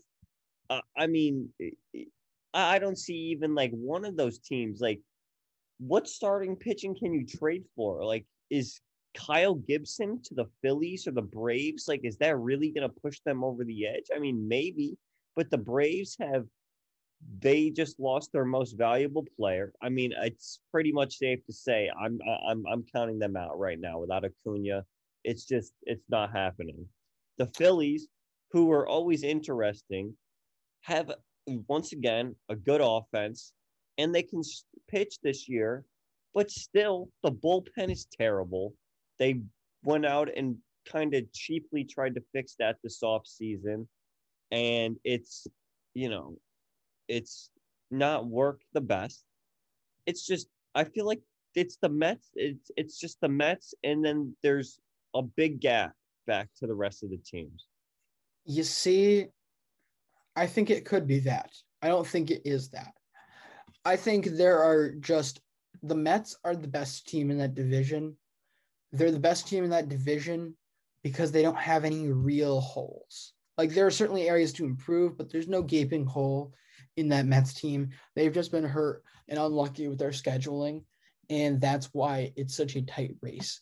The rest of these teams Washington, frankly, again, if it were the Red Sox, I wouldn't be urging the Red Sox to try to buy into this division just because the odds of them making the playoffs, any of them, are so low. If you have 4 teams trying to get into one spot and you're one of the teams chasing, it's such bad odds. I wouldn't be talking any of them into it. I'm just telling you all and discussing what has been said. With that being said, Washington has no business buying right now. None. They made one good run when Kyle Schwarber was very hot. Granted, I think they've put Kyle Schwarber in such a position to succeed that I think he's going to stay being a very, very good hitter. However, him alone, Soto alone, Scherzer alone is not going to cut it. They do not have enough pieces simply to be able to compete with the rest of this division without anyone else adding. And they're going to try. They're claiming they're going to try to at least be competitive in the buying market. Meanwhile, you've got Atlanta. I think you're underrating Atlanta's rotation right now. I mean, overall, it is easily the best of the group. I mean, well, Ian Anderson just went on the IL, so I mean, that's another starter that they lost. Healthy rotation. Healthy, yeah. When healthy, yes, agree. I mean, you're bringing Yanoa back soon. You're bringing back Anderson by August, hopefully. And then you've got Charlie Morton and you've got Drew Smiley, who have both pitched solid this year. Max Fried, not what he was last year, but not atrocious either. I mean, as long as you're below a 5, I mean, you can at least get innings. You got guys that are getting innings here. Philly, the pitching's still a hot mess. I mean, granted, they've got a couple good starters. However, I think Craig Kimbrell at least gives them something to rely on. However, this is a full bona fide lineup. Could use out an outfielder, but this is a real lineup. The Braves aren't the same, you're right, without Acuna. Overall, I give offense to Philly. I give pitching barely to Atlanta, but they clearly both have significant problems. So the Mets are the cleanest one of the group. That's why they're going to succeed. And they're certainly going to succeed with this recent report that I saw earlier, which is they are very big on going after Chris Bryant right now. And it makes sense because they have been one of the worst offensive teams in the league this year. Their starting pitching has carried them here. And, I mean, he would slide right in. Right now they're playing Jonathan Villar at third base. Chris Bryant being extremely versatile helps too, because Mets could always use another outfielder in there. That way you don't have to be playing a guy like Jose Peraza, Kevin Pillar, whoever. Get them off their feet for a day. But this is going to be one of the more fun trade deadlines, I think, because LJ and I have been very closely following the league, of course, every day. There's not one team in the league that I'm comfortable saying like they're starting to pull away. Like they're clearly the best team in the American International League. Like, no, like right now, No. Can I say that the Giants are the best team in the National League? No. No. Can I say the Dodgers? Like, no. No. But I mean, there's just a group of teams there where it's just very tough to try to figure out who's who. And there's so much baseball left, so much more to be played that hopefully we start to see a bit of these teams starting to pull away. I mean, if they don't, we're going to be in for one hell of an August and September, because some of these pennant races are going to be absolutely crazy for the playoffs, and that should just be a lot of fun. But yeah, I think LJ and I are on the same page. Washington should definitely not be buying. I think, honestly, this is the last year of that Max Scherzer contract. We heard it talked about earlier in the year. Why not try to deal him? I mean, if you already have Strasburg on that contract through 2026, Scherzer's a free agent after this year. He's going to want a lot of money. Why don't you cut down on this payroll a little bit? I mean, they're over $200 million. Cut down on the payroll. That way, so you're not third in the league. Trade Max Scherzer. Someone is going to want him, and they're going to give you a crap ton for him at the deadline. I just think that would be smart instead of trying to buy into where they probably have the worst or second worst situation for the teams in that NL East that are trying to buy.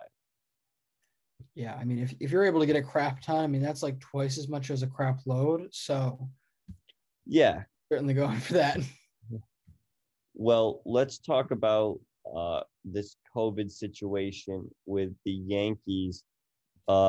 So, I believe it was, let me pull up the Yankees PR Twitter so I can correctly do this. All right. So prior to the game that was supposed to be played on Thursday night, the Yankees placed Nestor Cortez and Wandy Peralta on the COVID-19 IL. And so they both went on there, of course.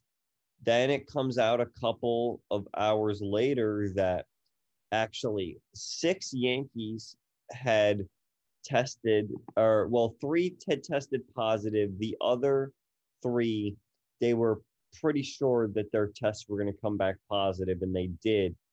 Those names being Kyle Higashioka, Aaron Judge, Gio Urshela, and also Jonathan Loaizaga getting placed on the COVID IL. They canceled the Yankees-Red Sox game yesterday, which was the first game. LJ, I believe, was that our first game that got canceled due to COVID since we had 2 sets of twins? Yes. Correct? Since the two sets of twins, that is the first game, yes. I forgot there was even a game canceled with that. The last time I could have remembered was the whole Washington thing at the beginning of the year. That seems like so long ago from right now. Wow, that was. And again, you kind of knew. I mean, the vaccines are not like the end all be all. We all know that, and frankly, we should have expected it. We should have expected the things that are going on in Colorado now as well. It was bound to happen. I mean, unfortunately, it's all flaring up right now. Kind of easily explainable, seeing I'm sure a lot of guys went home for the All-Star break to wherever they are more located than their home base for this regular season. So I'm sure so many guys traveling outside of their team probably affected that a lot. However, I mean, this is, again, nothing to panic about. This league is going to be able to chug on as they always have. I don't even think they're really going to have to increase the protocols anymore. I think this is just a couple isolated spots here. I mean, this too, the Yankees, if I'm correct, were the first team to the vaccination threshold. Yeah, over 85%. I believe the Yankees were the first team over. Yeah. And like, that's exactly the point that you're making, is that, this stuff can still happen even with the vaccines. Why they're still testing this much, I don't understand. And, I'm certainly no doctor, and someone else could certainly explain that to me. But, all these guys aren't showing any sort of symptoms or anything. So that's certainly a positive. That means that the vaccines are doing their job. There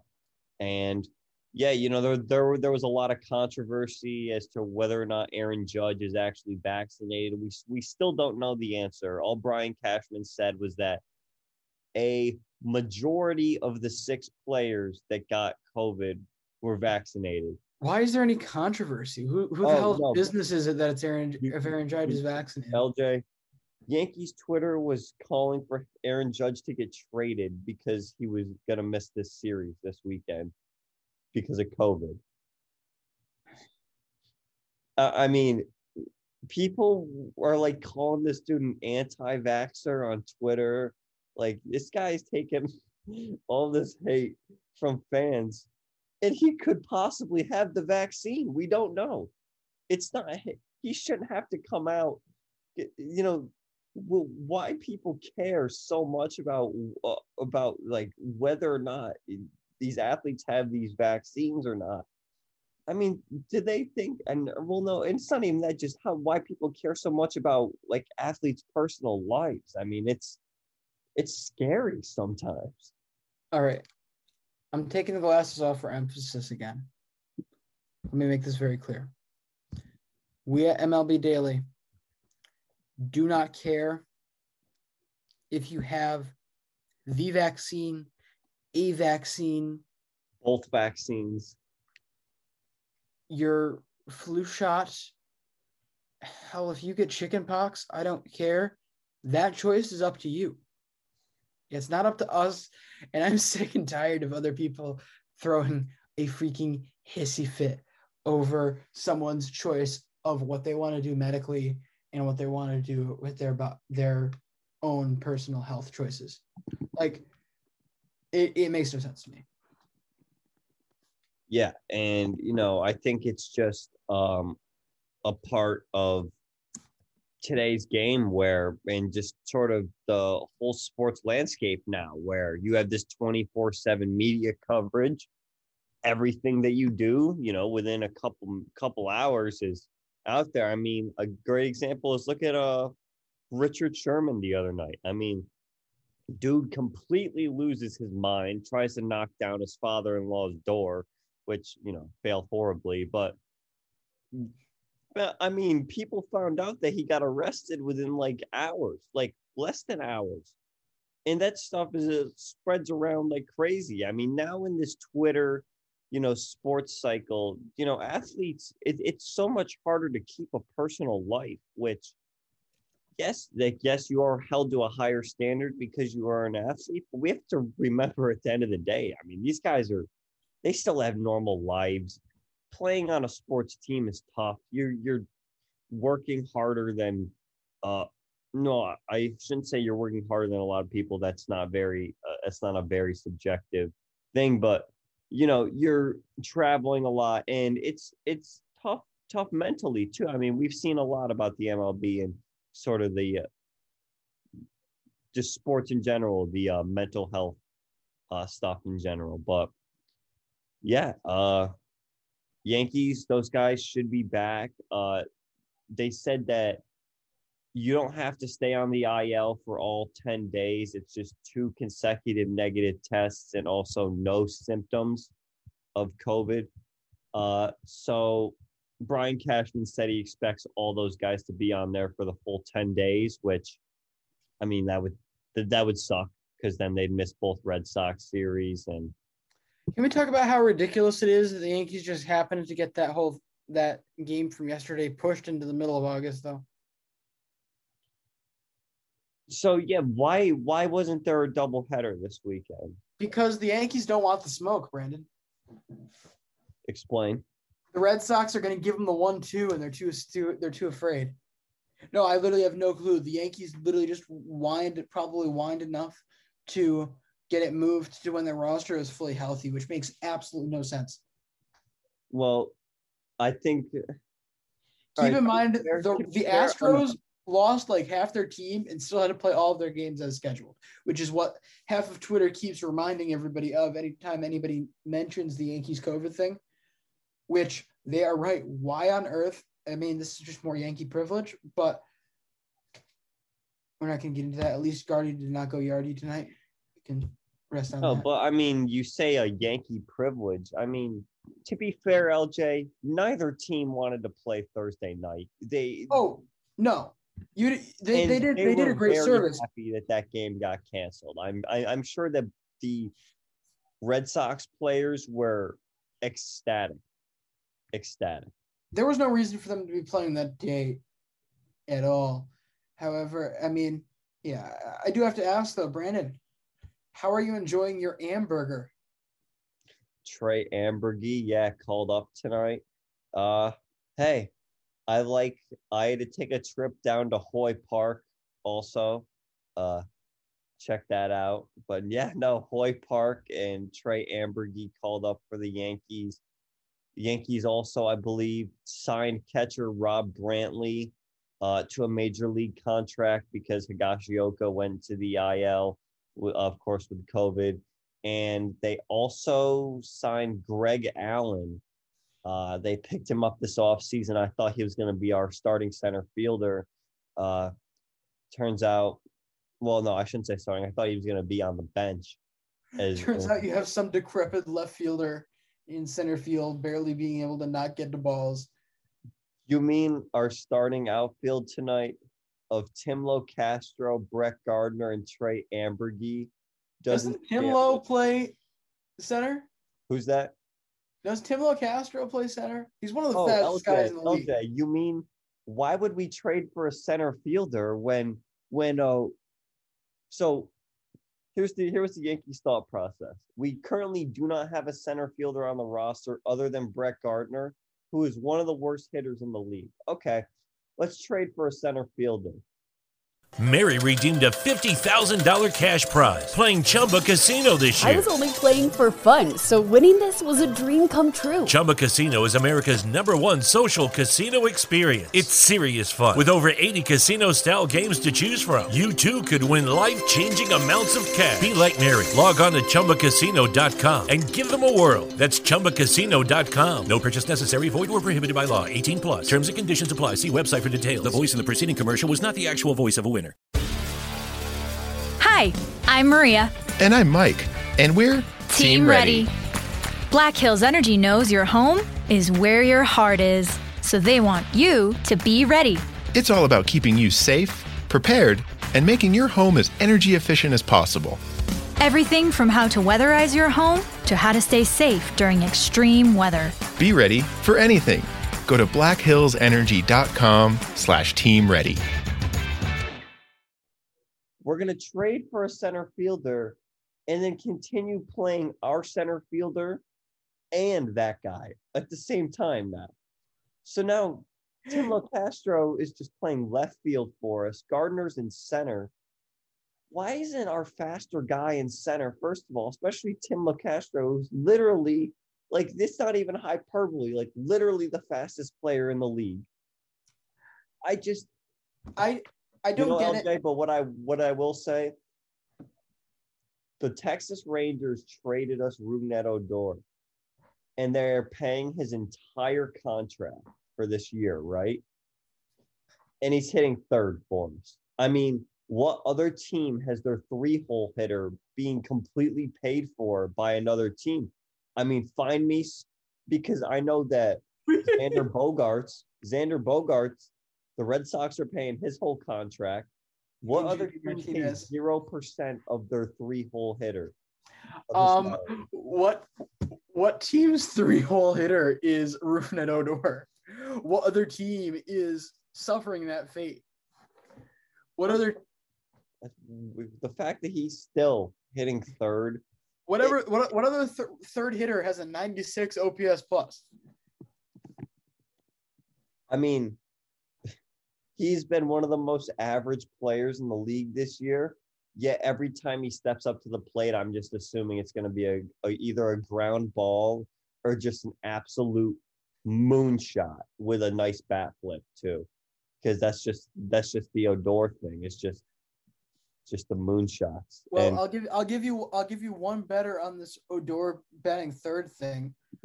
How come we have Rougned Odor batting .219, 7-something OPS, a below average OPS plus, and he is still batting ahead of your former top prospect, Gleyber Torres?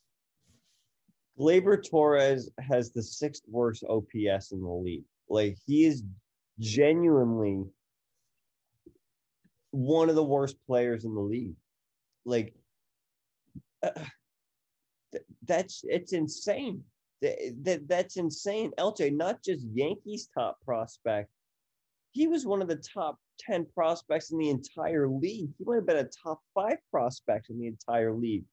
I mean, the Yankees trade Aroldis Chapman to get this guy. The Cubs trade this guy away, and they end up winning a championship because of it that year. 2019, you tell me Gleyber Torres is going to be the best shortstop in the league, best second baseman in the league for the next 10, 12 years? I would have believed you. It's not even the fielding anymore. It's not even the fielding, because look, a lot of people still hate on him for the fielding. I think he can make the routine plays fine now. Sure, he's going to have a bobble here and there, but in terms of defensive WAR, he's sitting at like a flat 0 right now. Like, he doesn't give us any value. He doesn't take any away. Certainly takes away value when he's hitting, though. I mean, this is just an 76 OPS plus, a 626 OPS. I mean, LJ, he's slugging 304. In 2019, he slugged 535. And it goes on from there. In 2019, he hit 38 home runs in 144 games. And yes, the ball was juiced, but still, 38 home runs is a lot of home runs. He has 3 this year. 3. He's on pace for 6. Let me tell you something. He's on pace. Nobody peaks at 22 years old. this is not him being past his athletic prime. This is clearly, I'm not sure, maybe it's the whole launch angle thing, whatever the Yankees are all into, but this has to either be some change to his philosophy that he has brought on or the team has brought on that has completely messed this up, right? See, like, here's my thing. You say, like, oh, is it launch angle or whatever the Yankees are into? Exactly. Well, what are we into? Like, what is the philosophy?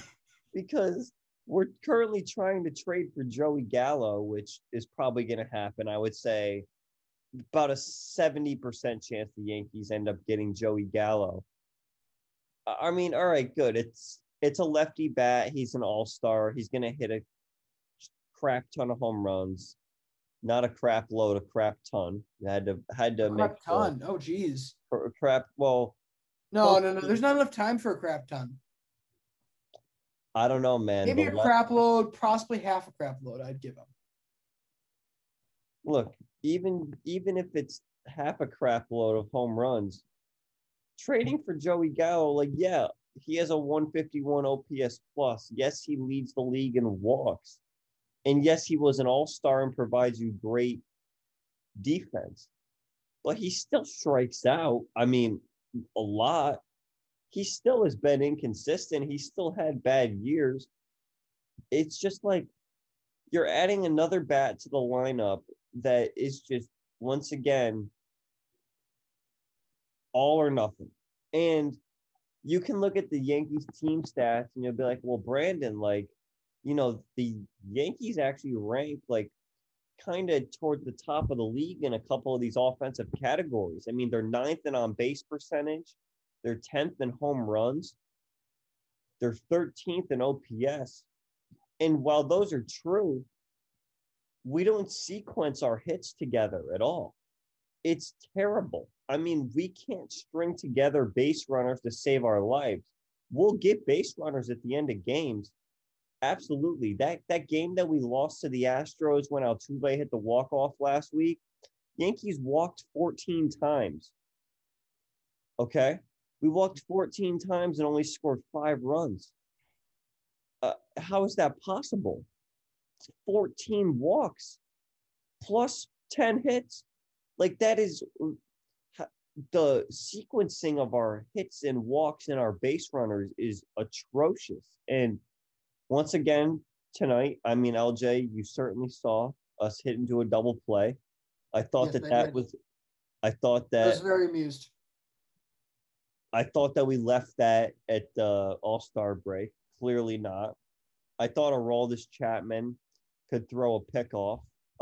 Clearly not. Hey, he got his fastball back, though. Yeah, you know, I don't think straight over the first baseman's head.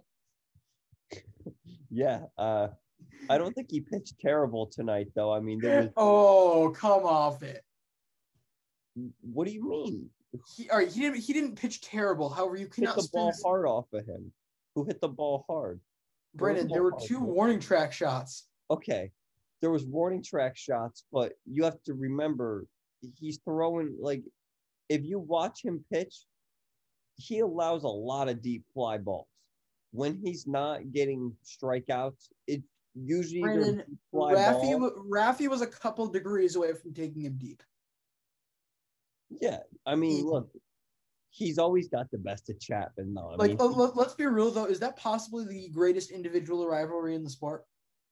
Who? Chapman versus Devers? No, there's certainly something better. What than else? That. It's good. It's great. Also, the attendance for the Yankee game tonight said 40,000. There was not a chance there was 40,000 people in that stadium. Not a chance. That I don't know. You know, watching on TV, I can obviously I don't have the best eye for telling, but I've been to Yankee Stadium quite a few times. I know when it's full. I've been there for a playoff game. There was no way that they were only 10,000 shy of max capacity tonight. There was so many empty seats up and down everywhere. It was just another rough night. All right. my last comment on the Yankees for the night. For starters, I don't think the Joey Gallo thing is going to happen. Wow. Yeah, it 100% would happen if this team was trending in the right direction going to the deadline. However, this next 10 games, these 10 days that these guys are all going to be on the COVID IL is the nail in the coffin, I think, to the Yankees season. I'm sorry to say it. I didn't want to end this early. However, they were in a very tough position going in right now. You were coming out of the All-Star break, 4th in the division, 3 games above 500, and then you're facing, I believe it's 10 or 12 games, 4 series against 4 contenders or 3 contenders. Do you play Tampa? So not only have the Yankees had the toughest schedule in the league up until this point, they have the toughest schedule until July 31st also, which includes 10 games against, or 8 more games against the Red Sox now, or excuse me, 7 more games against the Red Sox. Yeah, it's 7 more games against the Red Sox. You play the Phillies in there. I swear you played Tampa at some point. But there was already a legitimate chance that you guys had a below 500 record during those games. And then you add in this group. You guys are now going to have to be eating hamburgers as you try to push for staying alive towards a playoff competition. If this team isn't in a very, very good spot, like they'd have to be winning beyond all odds going towards the deadline for any sane general manager to invest in Joey Gallo. Yeah, but the thing is that he has another year of control. So I know, but do you think this team is going to be better in a year? Because that's the other thing I don't want to hear from anyone anymore. I feel like we have already learned this lesson, and that is, let's stop making the injury excuses for the Yankees, and let's actually hold the front office accountable to the point where they actually realize they have to break this down and figure out what's not working. Because I heard them making it again on the broadcast today, and it's not the first time I've heard it this year, where they're like, oh, the Yankees have just been so hurt, so bitten by the injury bug this year. So this COVID thing is really just, it's going to ruin their chances. First off, there's no reason for the Yankees to be in this situation right now, record-wise. And they have been in this injury bug for years. You can avoid it at this point, but they haven't. And yeah, I think there is a very, very good chance that this team is not in contention enough for anybody to be able to justify Joey Gallo by the trade deadline. It's just, they are not in a good situation. But if we can try to spin a positive out of this, Brandon, did you hear Trey Amburgey's story of him getting called up? Yes, I did. That was basically they told him he was coming up. He was so excited. He went home to tell his wife. His wife was already asleep. He woke her up, told her, and they just both started freaking out.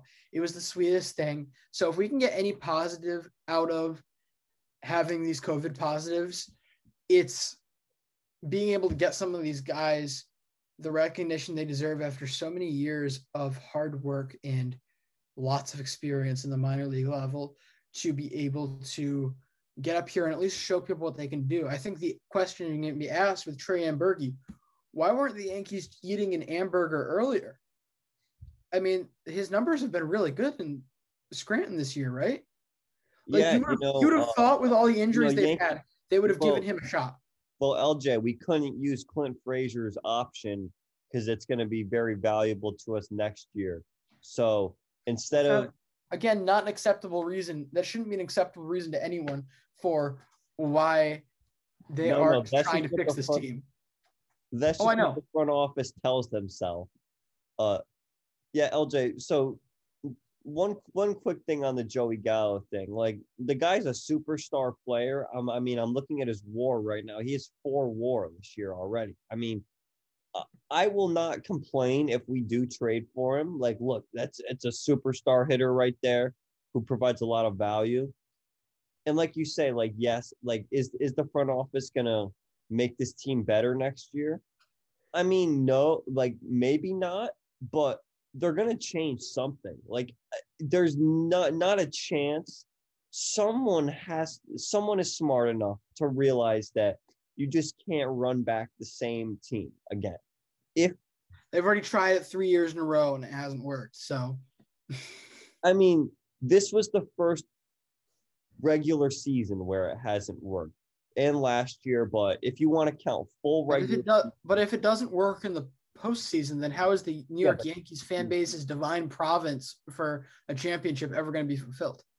Yeah, but once you get to the postseason, it's completely different. I feel like judging teams based on whether they win or lose in the postseason, and especially in the MLB.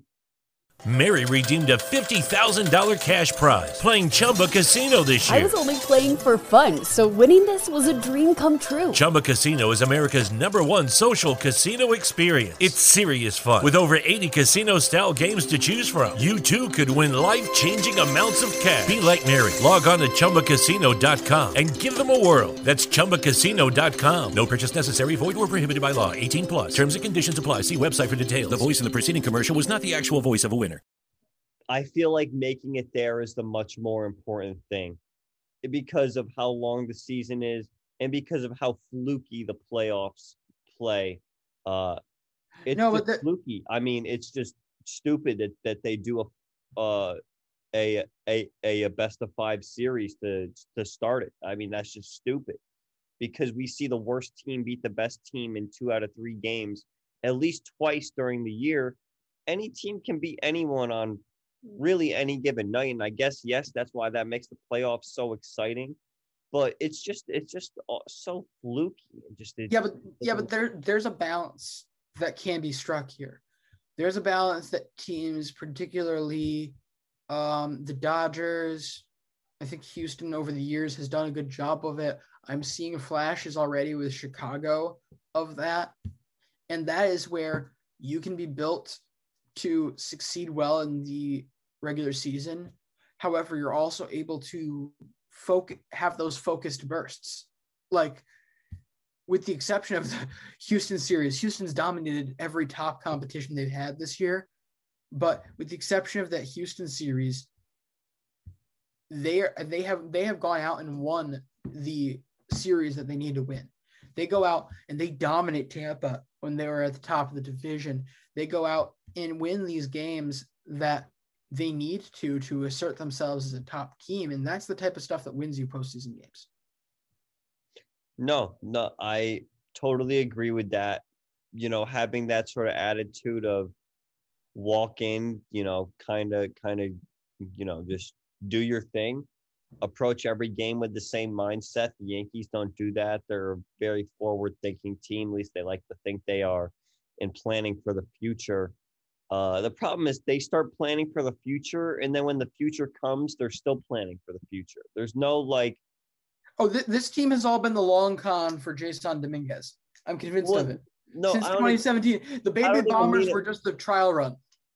I don't even mean it like that. I mean like where we'll say that we're not going to use guys out of the bullpen because we're focusing on games next week. And then next week comes and we're still not using the guys out of the bullpen. And it's just like, well, wait a minute. We just punted 3 games against the Tigers because we didn't want to use any pitching. Now when we can actually use it, it gets either misused or not used.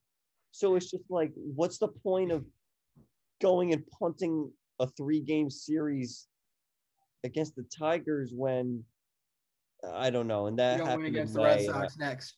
On the flip side, then you have the Red Sox who bring up one of their top pitching prospects today to be their swingman for most likely the rest of the season, and they decide to use him in the first day for a 3-inning save.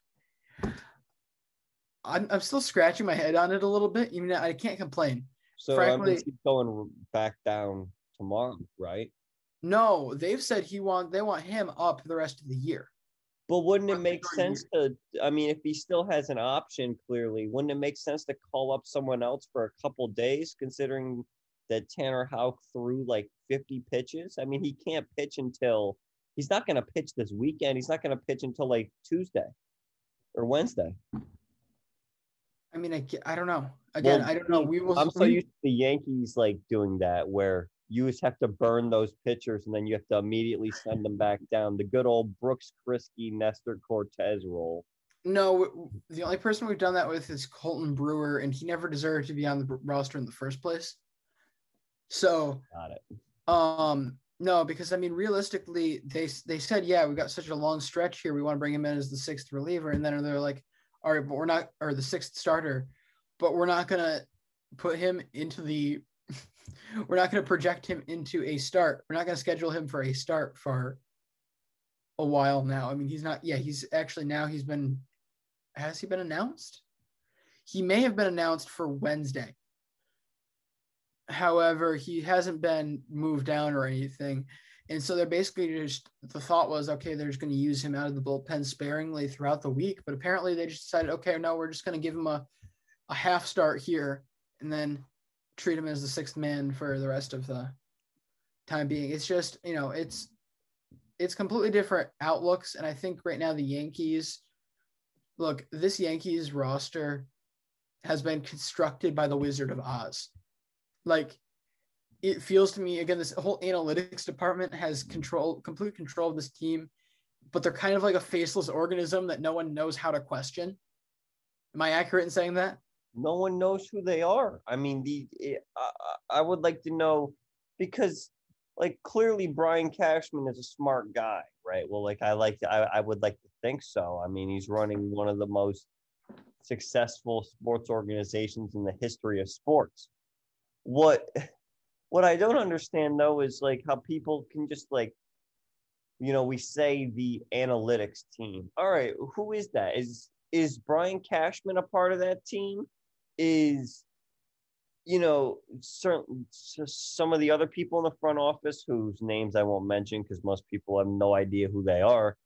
Are those people a part of it? Like, who exactly is calling the shots here? Because every MLB front office is completely different in the way it's set up, who's running it.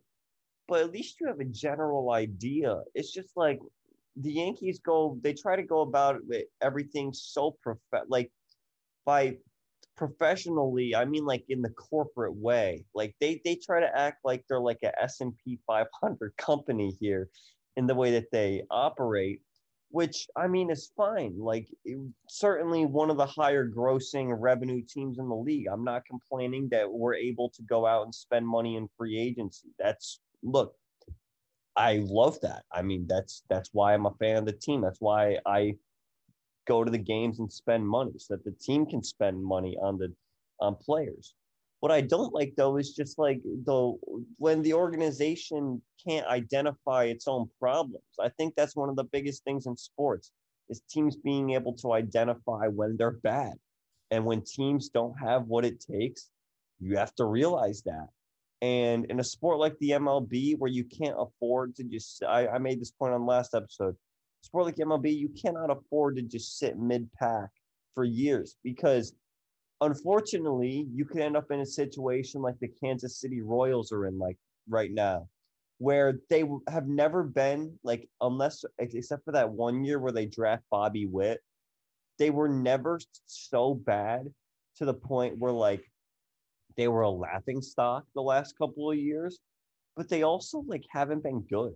It's just like they're just stuck and they don't have a good farm system, really. There's a bunch of guys that could make a leap there. And I think you could say the same with the Yankees. It's just like, what is the future? You guys are planning for it so much. Let's like maybe do a bit of a retooling. I mean, it can never hurt to do a slight retool, reload, rebuild, whatever you want to call it. It just, you need to overhaul this roster. I mean, yeah, but how? No. See, like, but how? You can't, like, for as much as people say that, people have to realize, look, Hicks isn't going anywhere. He's under contract for 5 years. Obviously, Stanton and Cole are not going anywhere. DJ's not going anywhere. So those five are no matter what is staying. All right, so who does that leave you left to trade? Judge, Torres, Gio Urshela, who if he got traded, I'm pretty sure the Yankees fans would burn down the stadium. So I would say not him. I mean, who's our best asset to trade? Jordan Montgomery, Domingo Germán? No one's gonna want him. I mean, he's already a clubhouse. You know, he's not the best for chemistry purposes. Judge is our best asset, obviously. I mean, what are you going to get for a Gleyber Torres? You're not going to get Luis Castillo anymore. I mean, he's actually been a good pitcher lately.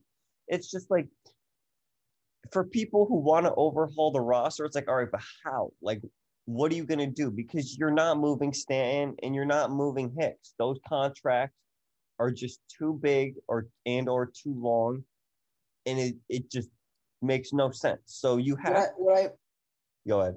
I think what I mean by overhaul isn't necessarily make the splashy moves. That's more what I'm calling a rebuild. What I'm more intending here is, I think for starters, it pains you as a Yankee, it pains me as a Yankees fan, I'm sure, to say, let's forget about Gardner. Let's move Andujar. Let's try to reset as much as we can of the bullpen and those peripheral pieces, maybe shortstop, maybe certainly the two corner outfield center field and left field or backup outfield and left field, those types of places. And then, but when we do that, take an entirely different approach at it. Like, the organizational approach to team building and to team strategy needs to change before they can actually fix the roster. And you have to pick those players with a completely different mindset in mind, if anything's going to be fixed. Yeah, I would, if they're going to try to overhaul this roster, I'll say this and then we'll get out of here.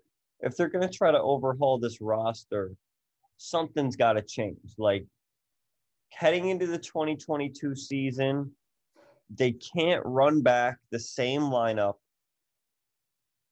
or they can't run back the same front office structure. Something they need to show the fans that they're willing to change. Whether that means going out and going over the luxury tax finally, sure.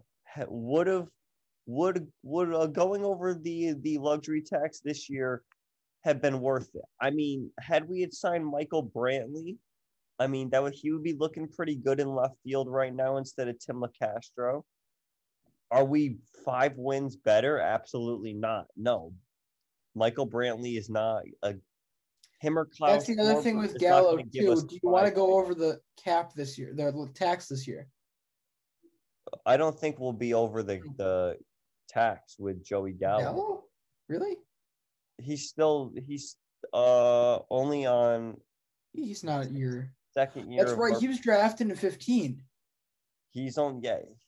That's like the whole thing, is that you could trade for him, be under the tax, and you still have another year of control. Yeah, his arbitration was only $6.2 million. You prorate that, so it's already been 90 games through the season, so that's a little over 50% of the season that's been completed. So you take about half of that. The Yankees have room. I want to say they maybe have $2 or $3 million left right before that tax line. Whether I don't even know who they could get rid of. That's already all on the books anyways. I don't know. They could figure something out. Well, you can have the Rangers. You can sell Chapman to the Red Sox. That worked out well the last time. Well, why don't we just have the Texas Rangers pay the entire salary of both our 3 and 4 hitters? I mean, who says no?